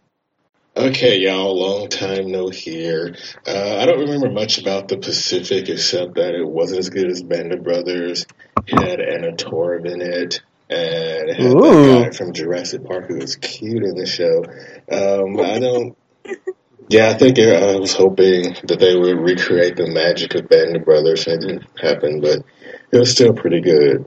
But True Blood, now that was my show. It was such a fun show until it wasn't. For those first seasons. I know a lot of people say it went to shit around season 2, but I think it took a lot longer than that for me, at least. I liked it because I was excited going into it because it took place in my part of the country, the South, and it had vampires, and it just kind of got me from the start. And season 2's Big Bad was one of my favorite actresses. I've loved her ever since she started showing up on Star Trek The Next Generation, and I don't know, maybe around season 6 or 5 is when it started getting bad for me, but I love my little tradition, so I remember that I think it started in season 2, where every Sunday night at 6 o'clock when the True Blood thing came on the screen, I would just tweet one word, and that was "suki," and I just some of my friends started to look forward to it, and even would give me shit if I was maybe a couple minutes late, and even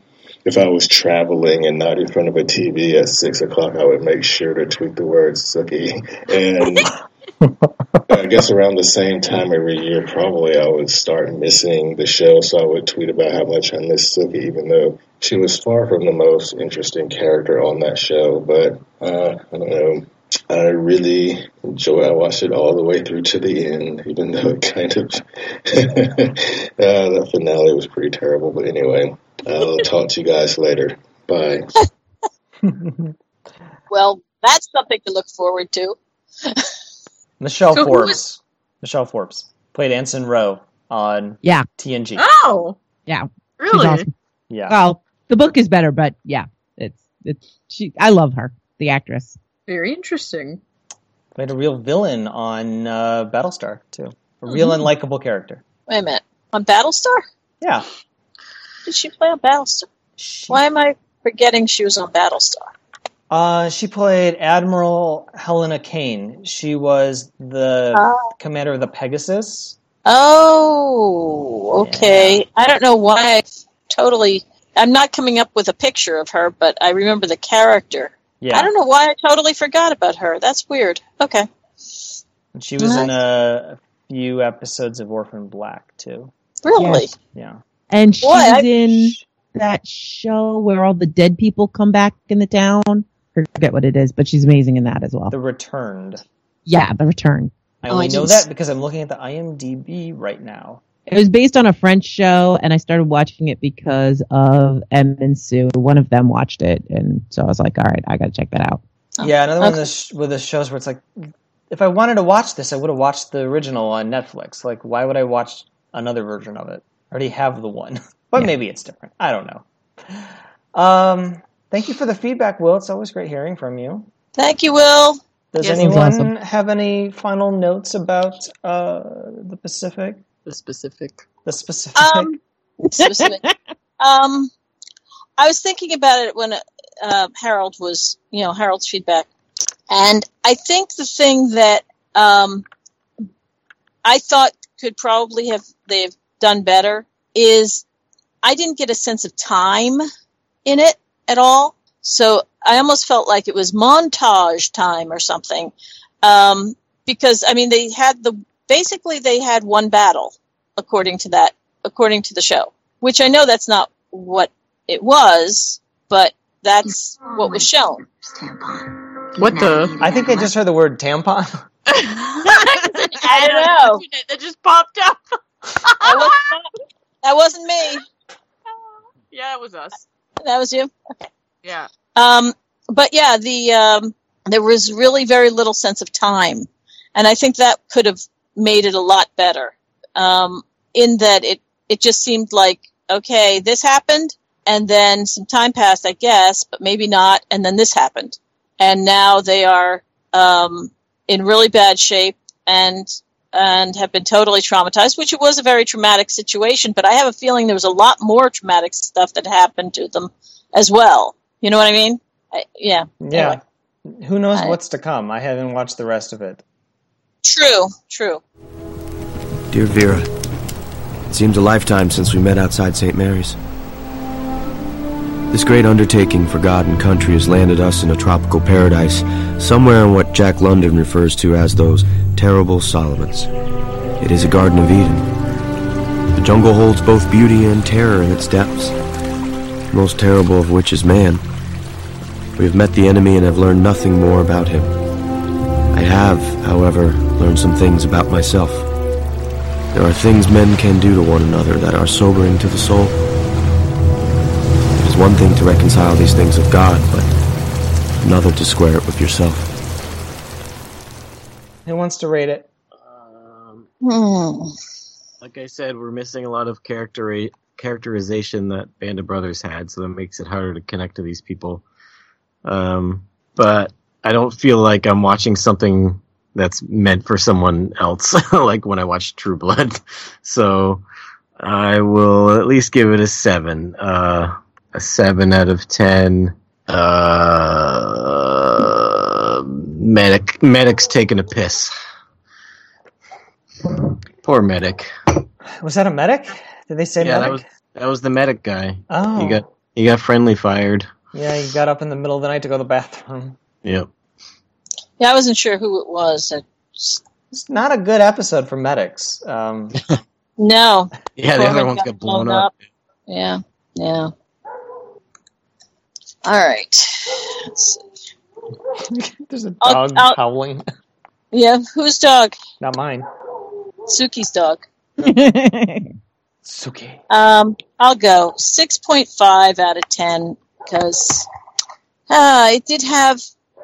it had a lot of problems. There were some things that I really did like about it because I felt like it was giving a different perspective, but it didn't give us a lot of character, and it didn't give us a decent timeline to know, have an idea of what was really going on with these guys. So 6.5 out of 10. Guys taking off their helmets in foxholes. Sorry, we didn't measure that, but that was one of the first things the guy did. He took his helmet off, and I'm like, "Don't take your helmet off! What are you crazy?" Anyway, so there you go. Mel's away. You're gonna have to go. Okay. Yeah. I'd give the main title sequence a 10. Those are gorgeous titles. Oh, you're right. They're beautiful titles. The music is gorgeous, and just the visuals of the kind of illustrations, kind of Japanese calligraphy. It looked like paper and brush strokes, and very artistic, very somber and beautiful. I love the titles a lot. After that, William Sadler starts giving this speech, and I was like, I started going on Amazon to shop for water bottles. I was like, that's how kind of instantly bored I was. I agree with Carol. The timeline is messy. I have a hard time with the context of where I am and what's going on. I don't really know any of the men. I can tell that it's brutal, it's gruesome, but I didn't really like it. I have a feeling like it could approach greatness in later episodes because I know that the scope gets broader when they go back to the States for their War Bond tour, and I'm sure they get to Iwo Jima at some point, and they go to Melbourne, and I'm excited that Anna Torv's in it, but I can't grade it on what could happen. I can only talk about and review what I saw, and what I saw just didn't grab me. So I'm going to just give it a 5 out of 5 homoerotic letters. 5 out of 10. Did I say 5 out of 10? You said 5 out of 5. I'm sorry, 5.5 out of 10. He knew there were 2 5s in there. It was just a matter of separating them. Math is hard. Talk to the guy that was doing the math in that restaurant. No, thank you. Parrot! You parrot! All right, Mel. Oh, what? Me? Yes, Am I rating it? You are rating it. I'm not sure how I feel about this. I don't know. It's funny because we've been planning on watching the Pacific for years and we never got around to it. And I don't know if it's because we heard that it wasn't as good as Band of Brothers, or I don't know, but I heard about that and I didn't find it was as bad as I thought it would be, I guess. I thought it was fine. It's watchable. I thought it was entertaining, I guess. I don't know what else to say.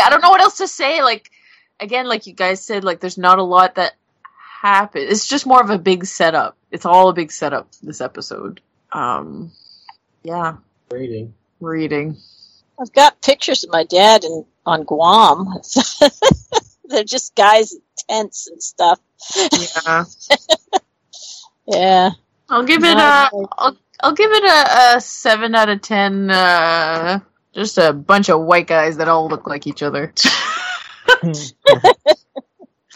That whole area though,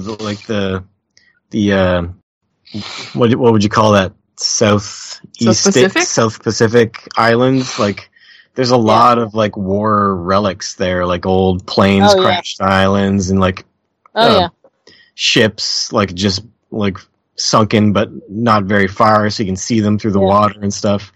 It's very beautiful. Yeah.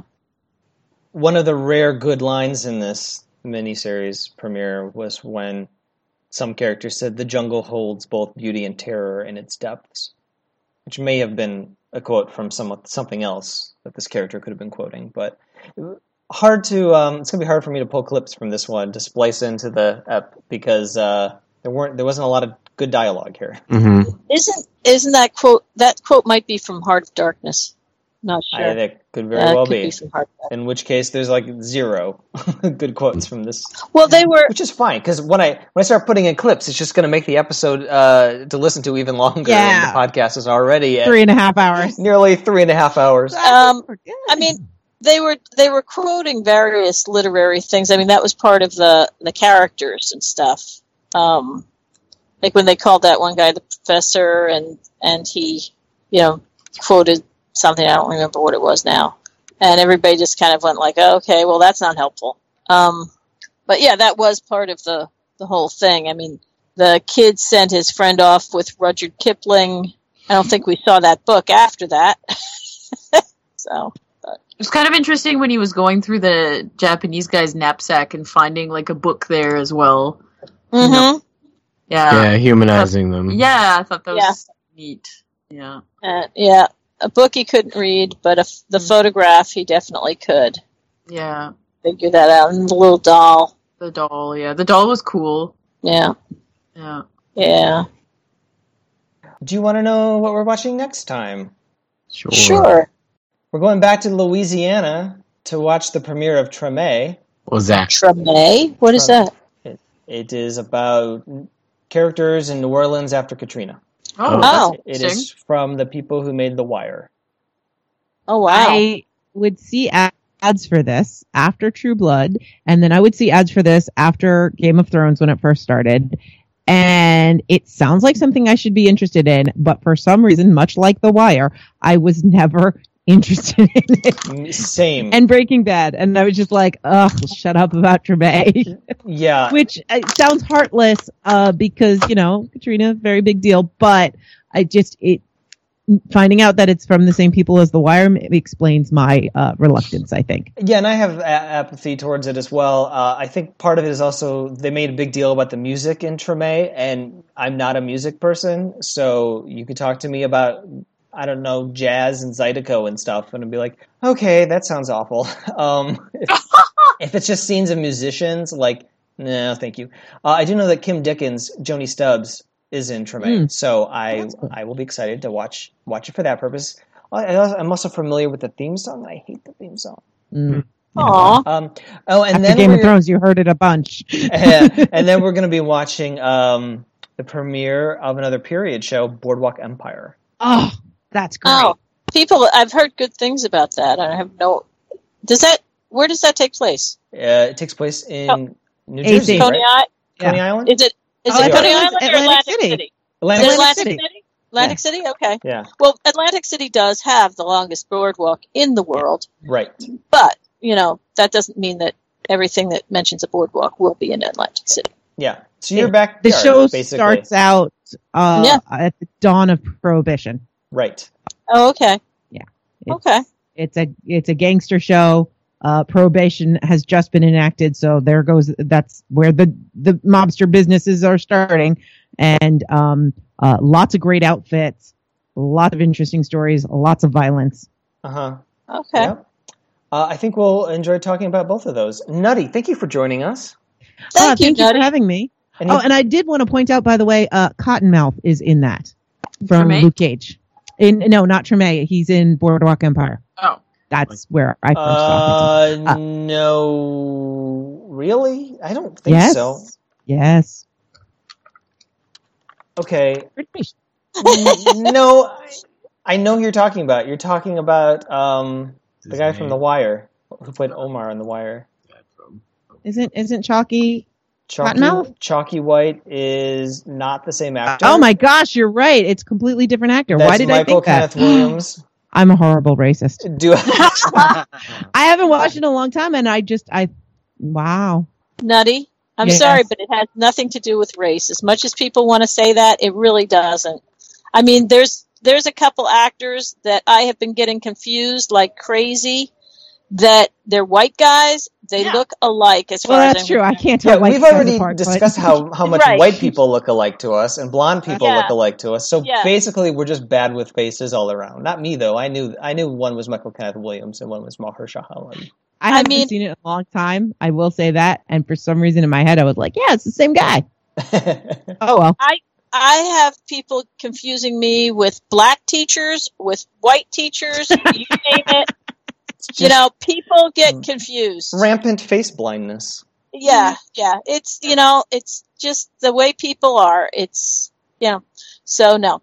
The guy that, on Battlestar Galactica that was later on Supernatural played, his name is Tomo or whatever. Mm-hmm. Oh, He Tomo looked- Pennicott? Yeah. Yeah.